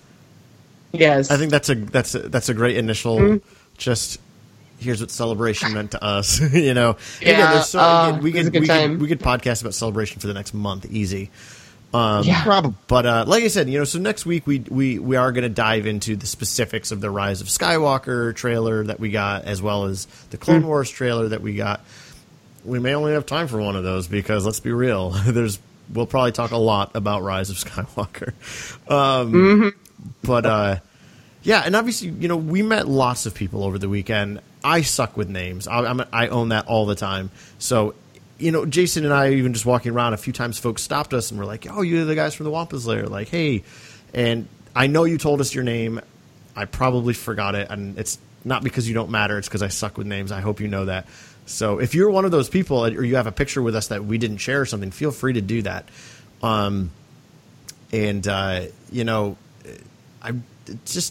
Gosh, I love Celebration. Yeah, I do too. Co-sign. See you guys in Anaheim. Yes. See you in Anaheim. Anaheim 2020. Coming at you. Yep. Man, we really got to up our game, so they invite us to come and they set us up in a hotel. Right. That's how we got to do it. That's how we get right. No. Anyways, but yes, 2020 Anaheim. Be there or be square, folks. Be there or be a gonk droid. I love gonk droids. Yeah. So, really quick before we also wrap up, Jason, this was episode 328, not 329. Just so you know. I thought last week was 328. No, you screwed up. That's right. I mean, I love you still, but you screwed up. That's not what my notes say. Yeah, you're wrong. Actually, I'm wrong. You're right. It is 329. Whoops. I wrote the wrong thing in my notes. Whoopsie. All right. Good. Oh, we are further along than I thought. Excellent. Excellent. Okay. Sorry. I'm right. You are right. So, all right. Anyways, sorry. That's just a thing that happens behind the scenes all the time. Anyways, no, just kidding. What do we got to close this up with? Do we have anything other shout outs we need to make sure we hit? Just remind everybody, we got we're gonna finish out our This Is Madness tournament. Sorry, we totally got so distracted with the Celebration awesomeness that we did not do it at Celebration except the one day. But we'll finish that up this week. Carl, we got the radio dramas at the end of this episode, starting with Return of the Jedi. That's right. So yes, if you have anything that you want to get in touch with us about, any Celebration stories, or if you said hi to us, or something like that, let us know. And Carl, if they want to weigh on any of that or anything else, where can they do that? Of course, over on Twitter at Wampa's Lair. You can find us on Facebook at Wampa's Lair Podcast. You can always email us at wampaslairpodcast@gmail.com. But there's also another way more famous Twitter person you could also interact with, the great Katie Horn. Katie, where can folks find you on the Twitterverse? Yes. You guys can find me at PoHotDamarin, or you can find what's left of me, because I'm pretty sure I just turned into a Force ghost when Carl started this song. Take us home, Weird Al. Take us home. Make sure you talk to Katie about Darth Maul. She loves to talk about Darth Maul. Please talk to me about Darth Maul. Yes. All right. Well, that's going to wrap us up until next week, where we continue our Celebration coverage. This has been episode number 329, Celebration Memories. For Carl and Katie, I'm Jason. Thank you so much for listening, and we will see you next time here in the Wampa's Lair. This here Anakin guy, maybe Vader someday later. Now he's just a small fry. And he left his home and kissed his mommy goodbye, saying soon I'm gonna be a Jedi. Soon I'm gonna be a Jedi. Did you know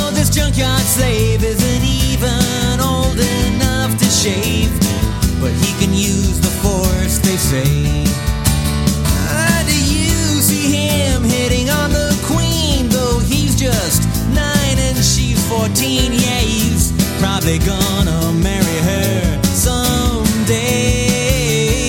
Well, I know he built C-3PO, and I've heard how fast his pod can go. And we were broke, it's true. So we made a wager or two. He was a prepubescent flying ace, and the minute Jabba started off that race, well, I knew who would win first place. Oh yes, it was our boy. We started singing, my, this here Anakin guy. Maybe Vader someday later, now he's just a small fry.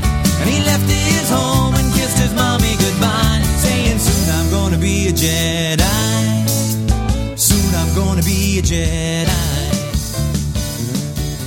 Now we finally got Star Wars Return of the Jedi, Episode 1, Tatooine Haunts.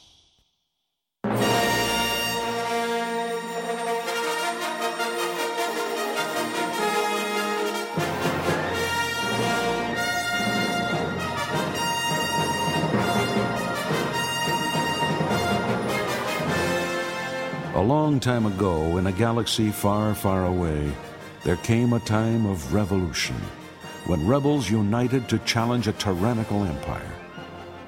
Since its defeats at Hoth and elsewhere, the Rebel Alliance has rallied to press the empire hard. Interstellar war hangs in the balance, and all combatants feel that final, decisive battle draws near.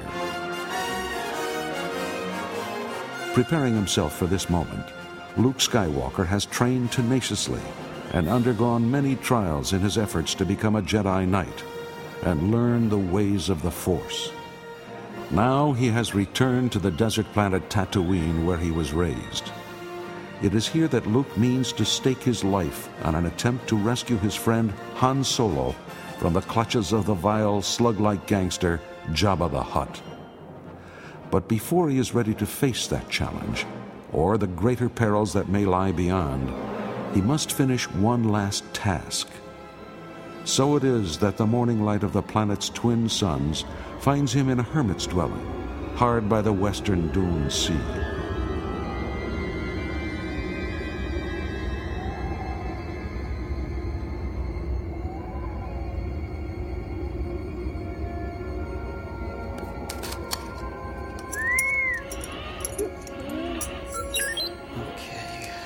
Let's see.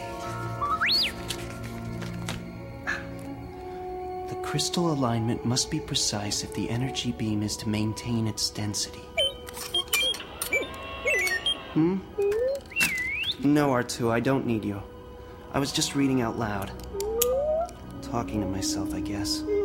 It's what old Ben used to do too sometimes. That's one of the reasons all the kids around Anchorhead thought he was a sunstruck hermit. Must be something about being back on Tatooine, back in his house. Brings out the crazy old wizard in me, too. If you're saying I can talk to you, R2, thanks. But at the moment, I need to work on this little project. The sooner I get it done, the better. If 3PO were here, I think he'd call this mindless tedium. Yeah, well, don't worry. We'll meet up with 3PO and the others soon enough. I had to come back to Ben's house to do this. I needed his tools and his books, and it completes the circle somehow.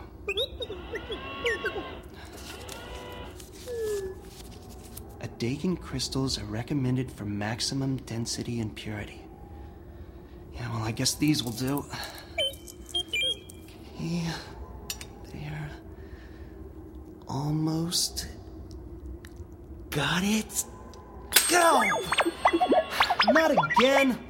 R2, get that focal lens for me. It slid under the workbench. I'm sure you're giving me a lot of helpful advice, my little friend, but this is something I have to do on my own. I have to know that I'm ready for this. Ready for what lies ahead. Thanks. I don't know, R2. Maybe this can't be done. Give me the book, R2.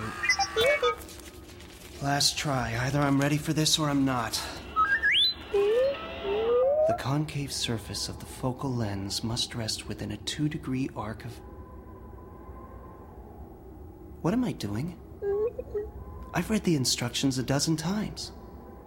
And a dozen times I've failed. Always with you, it cannot be done. Master Yoda, can I forget so soon? I don't need this.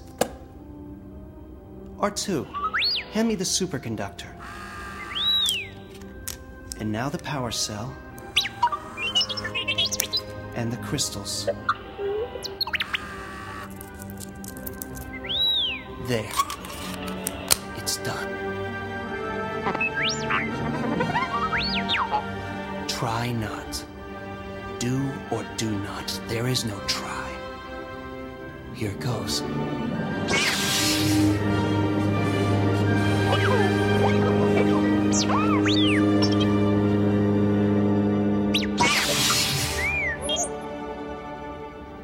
All right. I'm ready.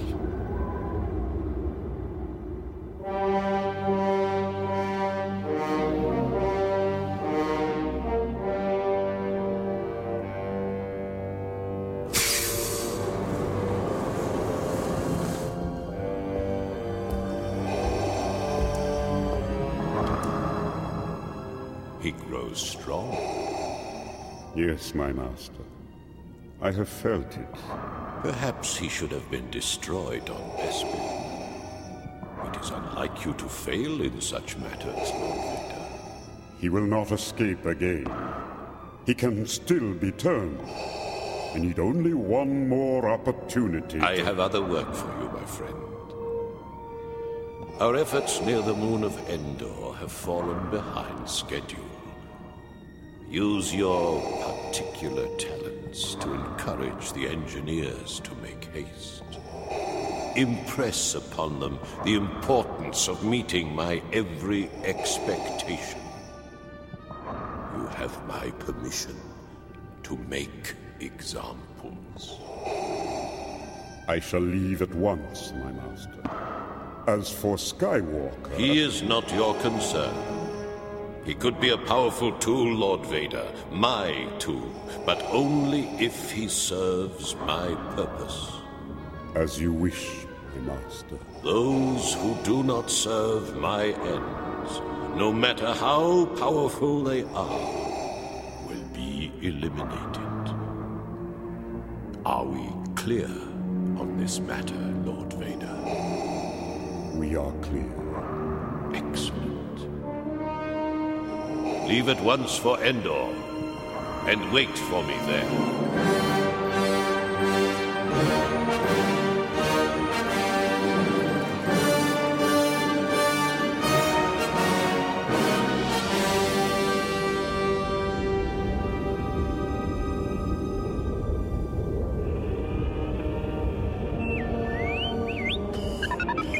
R2, wait for me!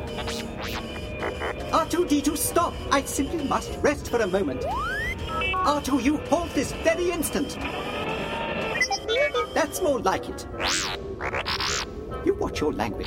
Easy for you to say, keep it in gear. You know full well that all this wretched sand is hard on more technologically evolved droids like myself. How could Master Luke have ordered us out into these murderous wastelands alone? Surely he doesn't expect us to rescue Captain Solo without assistance. Are you certain your electromagnetic field sensors are functioning correctly? Then where is this palace of Jabba the Hutt? There's nothing here but sand and rock. Building? What building? Oh. That is scarcely what I would call a palace, R2. It looks more like an iron foundry. Of course I'm worried. And you should be too. Lando Calrissian and poor Chewbacca never returned when they set out for that awful place. If I told you half the things I've heard about Jabba the Hutt, you'd probably short-circuit. Perhaps there's been some mistake. Let me hear the message Master Luke gave you to convey to Jabba. Classified. I am Master Luke's most trusted confidant. I have no intention of arguing until my lubrication fittings clog up. Come along. Let's get this over with.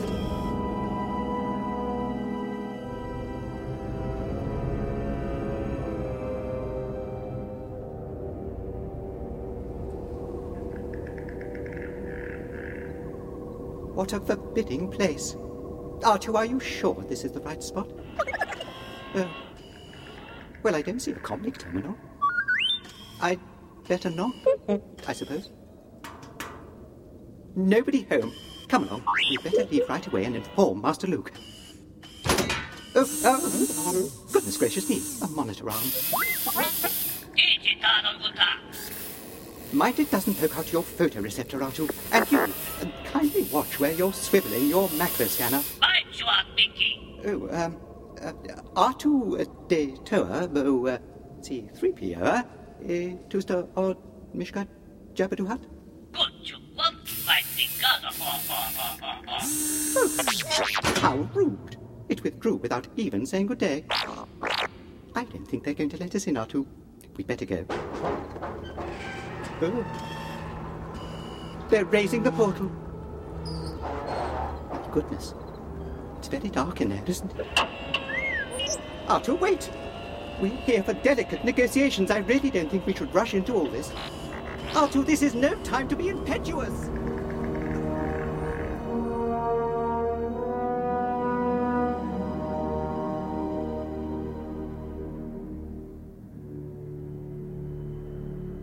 Oh, gracious, it's like a darkened tomb in here. Wait, what was that? Gamorrean guards! Oh, it would have to be those disgusting green ruffians. Just you deliver Master Luke's message so we can get out of here. Oh my, they're closing the portal again. Twi'lek? What Twi'lek? Where? Yes. I realize we have arrived uninvited, sir. I presume you to be Bib Fortuna, Major Domo to Jabba the Hutt. I was told I would recognize you by your... that is your... magnificent cranial tentacles. Diwana. Oh dear. Diwana Wago. We bring a message for your master. The Jabba Wanga. That's right, R2. And a gift. Gift? What gift? The Jabba no bad. Is Ioto R2 D2. Give you the gift and the message? I'm not sure if our master would approve of such a procedure. My counterpart says that our instructions are to give these things only to Jabba himself. In person. I'm terribly sorry. R2 is ever so stubborn about this sort of thing. Jabba's audience chamber is that way. Oh, thank you. Thank you so much. Come along, R2. R2. I have a bad feeling about this.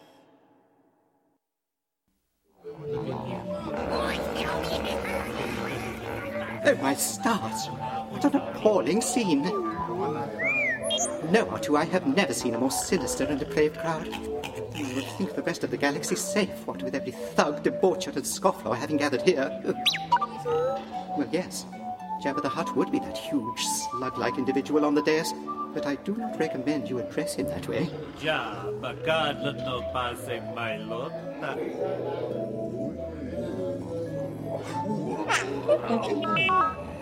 Jabba, coming, sir, coming.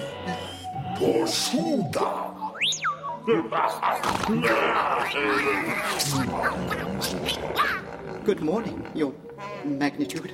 R2, play Master Luke's message for our host. Greetings, Exalted One. Allow me to introduce myself. I am Luke Skywalker, Jedi Knight and friend to Captain Solo. I know you are powerful, mighty Jabba, and that your anger with Solo must be equally powerful. I seek an audience with your greatness to bargain for Solo's life. I'm sure that we can work out an arrangement which will be mutually beneficial and enable us to avoid any unpleasant confrontation. As a token of my goodwill, I present to you a gift. These two droids, R2-D2 and C-3PO. What did he say? Both are hardworking and will serve you well.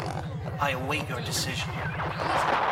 This can't be. R2, you played the wrong message. Jabba Master Fagwadit were not is no Jedi.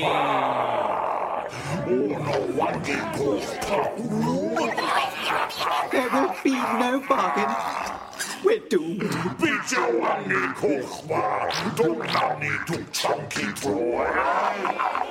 Jabba declares that he will not give up his favorite wall decoration. He says he likes Captain Solo where he is. Oh, Artu, look! It's Captain Solo, still frozen in a slab of carbonite.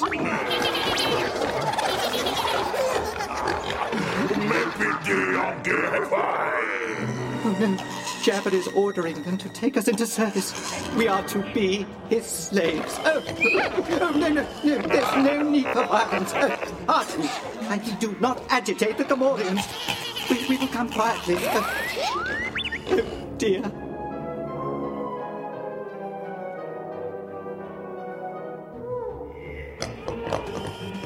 Oh, right, I'm going. There's no need to shout. Artu, stay close. Sent to the dungeons. What could possibly have come over our master? Could it be something I did? He never expressed any unhappiness with my work. Yes, I'm going. Where? Through that door? Very well, since resistance is useless.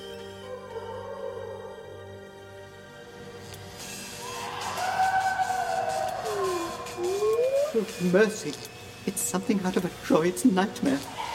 Look, Artu. They're branding the soul of that poor little power droid's feet. May the Maker preserve us. What have we here? You are a protocol droid, are you not? I am C-3PO, human cyborg. Yes or no will do. Oh, in that case, yes. How many languages do you speak? I am fluent in over 6 million forms of communication and can... Splendid. We have been without an interpreter since Jabba got angry with our last one and disintegrated him. Disintegrated? Other units he melts or feeds into the grinder unit. Guard, this protocol droid might be useful, temporarily. Fit him with the restraining bolt and take him back up to His Excellency's main audience chamber. Artu, don't forsake me! Oh. You're a feisty little one, but you'll soon learn respect. I have need for an R2 unit on Jabba's sail barge. You'll fill in nicely, or else.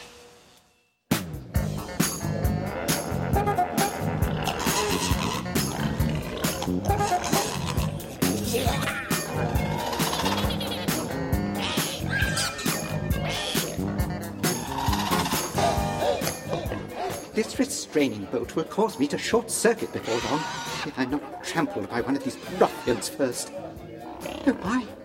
There's Boba Fett. Oh, what am I doing here? I'm sure I don't deserve such a horrible fate.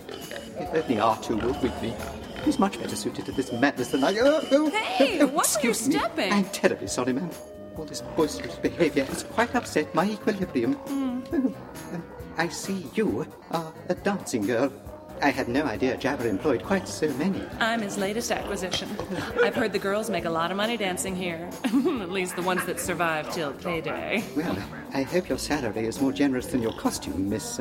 You can call me Arica. Oh, and I am C-3PO, human cyborg relations. I saw the show you and that R2 unit put on. You used to belong to someone named Skywalker? Indeed. And I'm sure there's been a grave mistake. Master Luke would never abandon us to this den of thieves. At least, I hope not. So you think Skywalker really will come for you?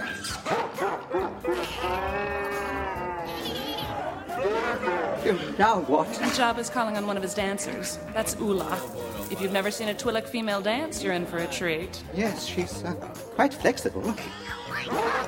She's Jabba's current favorite. I suppose that must be why he keeps her chained to his throne. Won't last. There's one dance she won't do for Jabba no matter how much he pays her. Oh my! He's dragging her towards him by the chain. She won't have much choice now, I'm afraid. She's putting up a good fight. From what I know of Jabba, he won't tolerate that for long. Oh, he's activated some sort of trap door. That poor creature is falling in. Oh, is that a rancor? Oh, how horrid! Will somebody help her, Attica? Well, Attica? Where has she got to? No, I can't look. Oh, that poor creature. go! Someone's shooting!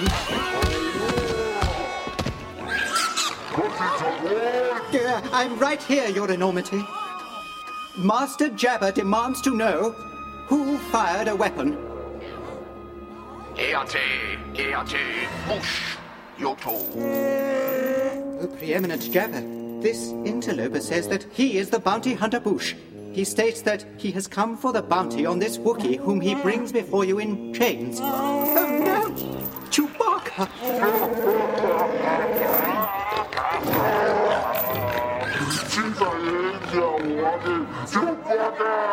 Jabba proclaims, at last we have the mighty Chewbacca.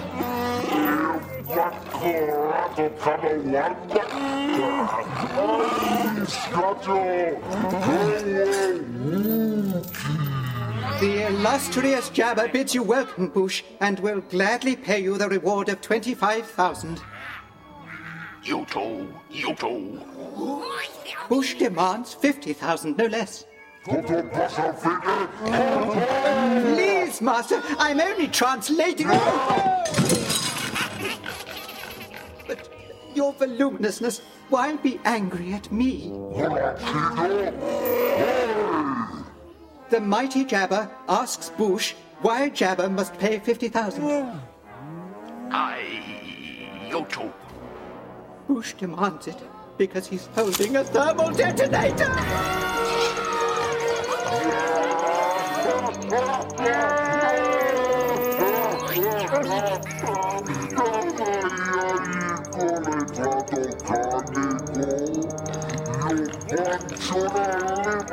The awesome Jabba says that this bounty hunter is his kind of scum, fearless and inventive.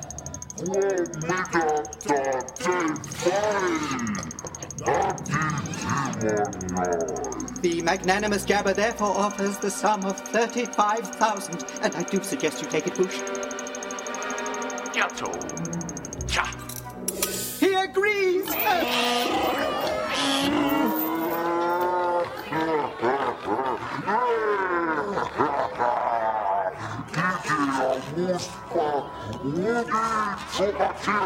The exalted Jabba commands that Chewbacca be taken to the dungeons. More's the pity.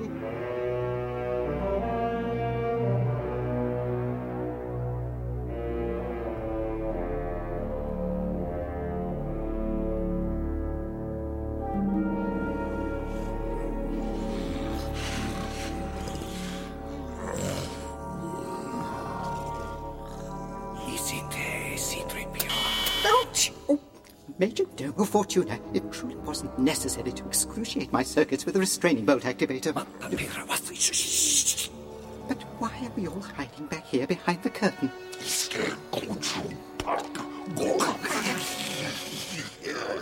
A surprise, Master Jabba, but how jolly. It's that bounty hunter Bush. But why is Bush tampering with Captain Solo's carbonite slab? And why would he activate the mechanism to thaw Captain Solo?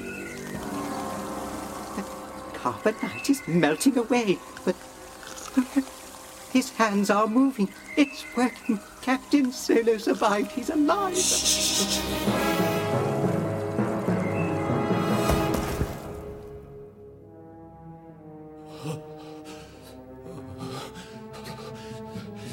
Out. Get me out of this thing. What happened to me? No, don't try to stand up yet. Just relax for a moment. I freed you from the carbonite. Something's wrong. You have hibernation sickness. I can't see. Your eyesight will return in time. Where am I? In Jabba's palace. Why are you hiding behind that helmet? Why'd you de-ice me? Who are you? Someone who loves you. Leia. Save your strength, hon. I've got to get you out of here. Are you strong enough to stand up? Yeah, if it'll get me out of that big slug's filthy wallow. I know that laugh.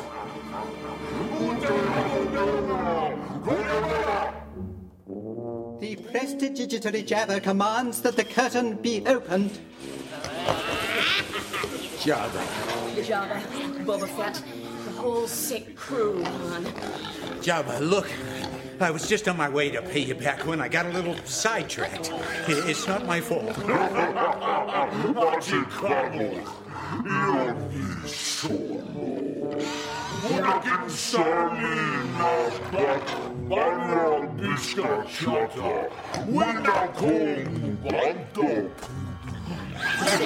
This will be bad for business, Jabba. Look, why can't we just sit down and straighten it all out? The dungeons have no... Jabba, I'll pay you triple. All right, let me go. Jabba, you're throwing away a fortune. Don't be a fool, Jabba.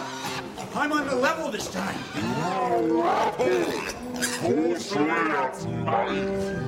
Jabba further commands that the Princess Leia be brought to him.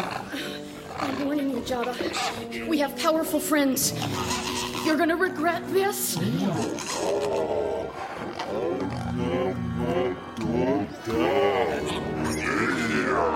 The voluptuary Jabba is unworried. He observes that the Princess Leia Organa looks good enough to eat. Oh, get that tongue off me! You repulsive, hot, degenerate! I can't bear to watch. How could Master Luke allow it to come to this? It's the end of us all.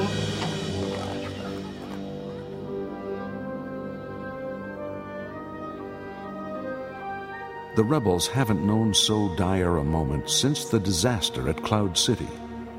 But out on the endless dunes of Tatooine, a lone figure walks. One solitary, unarmed knight, moving inexorably towards an appointed reckoning in the palace of Jabba the Hutt.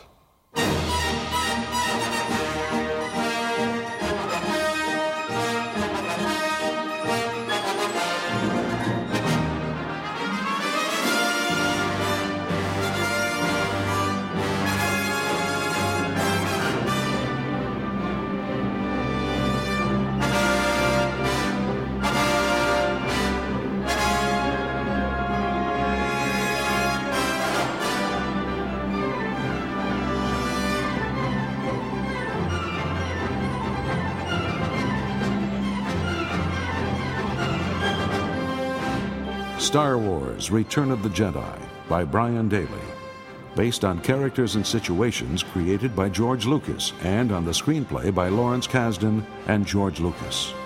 Additional material by John Whitman.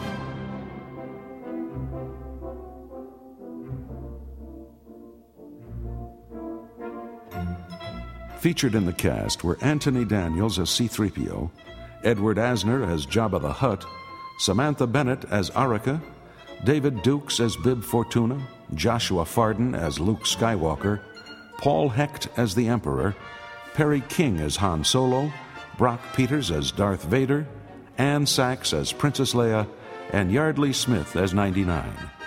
This is Ken Hiller.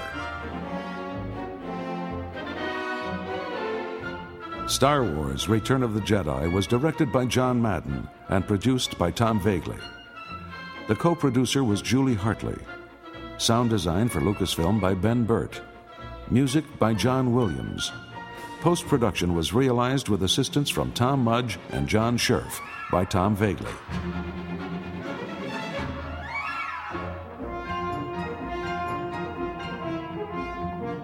Star Wars: Return of the Jedi was produced by Highbridge Audio in association with Tom Vagley Productions and LA Theatre Works, and with the cooperation of Lucasfilm Limited.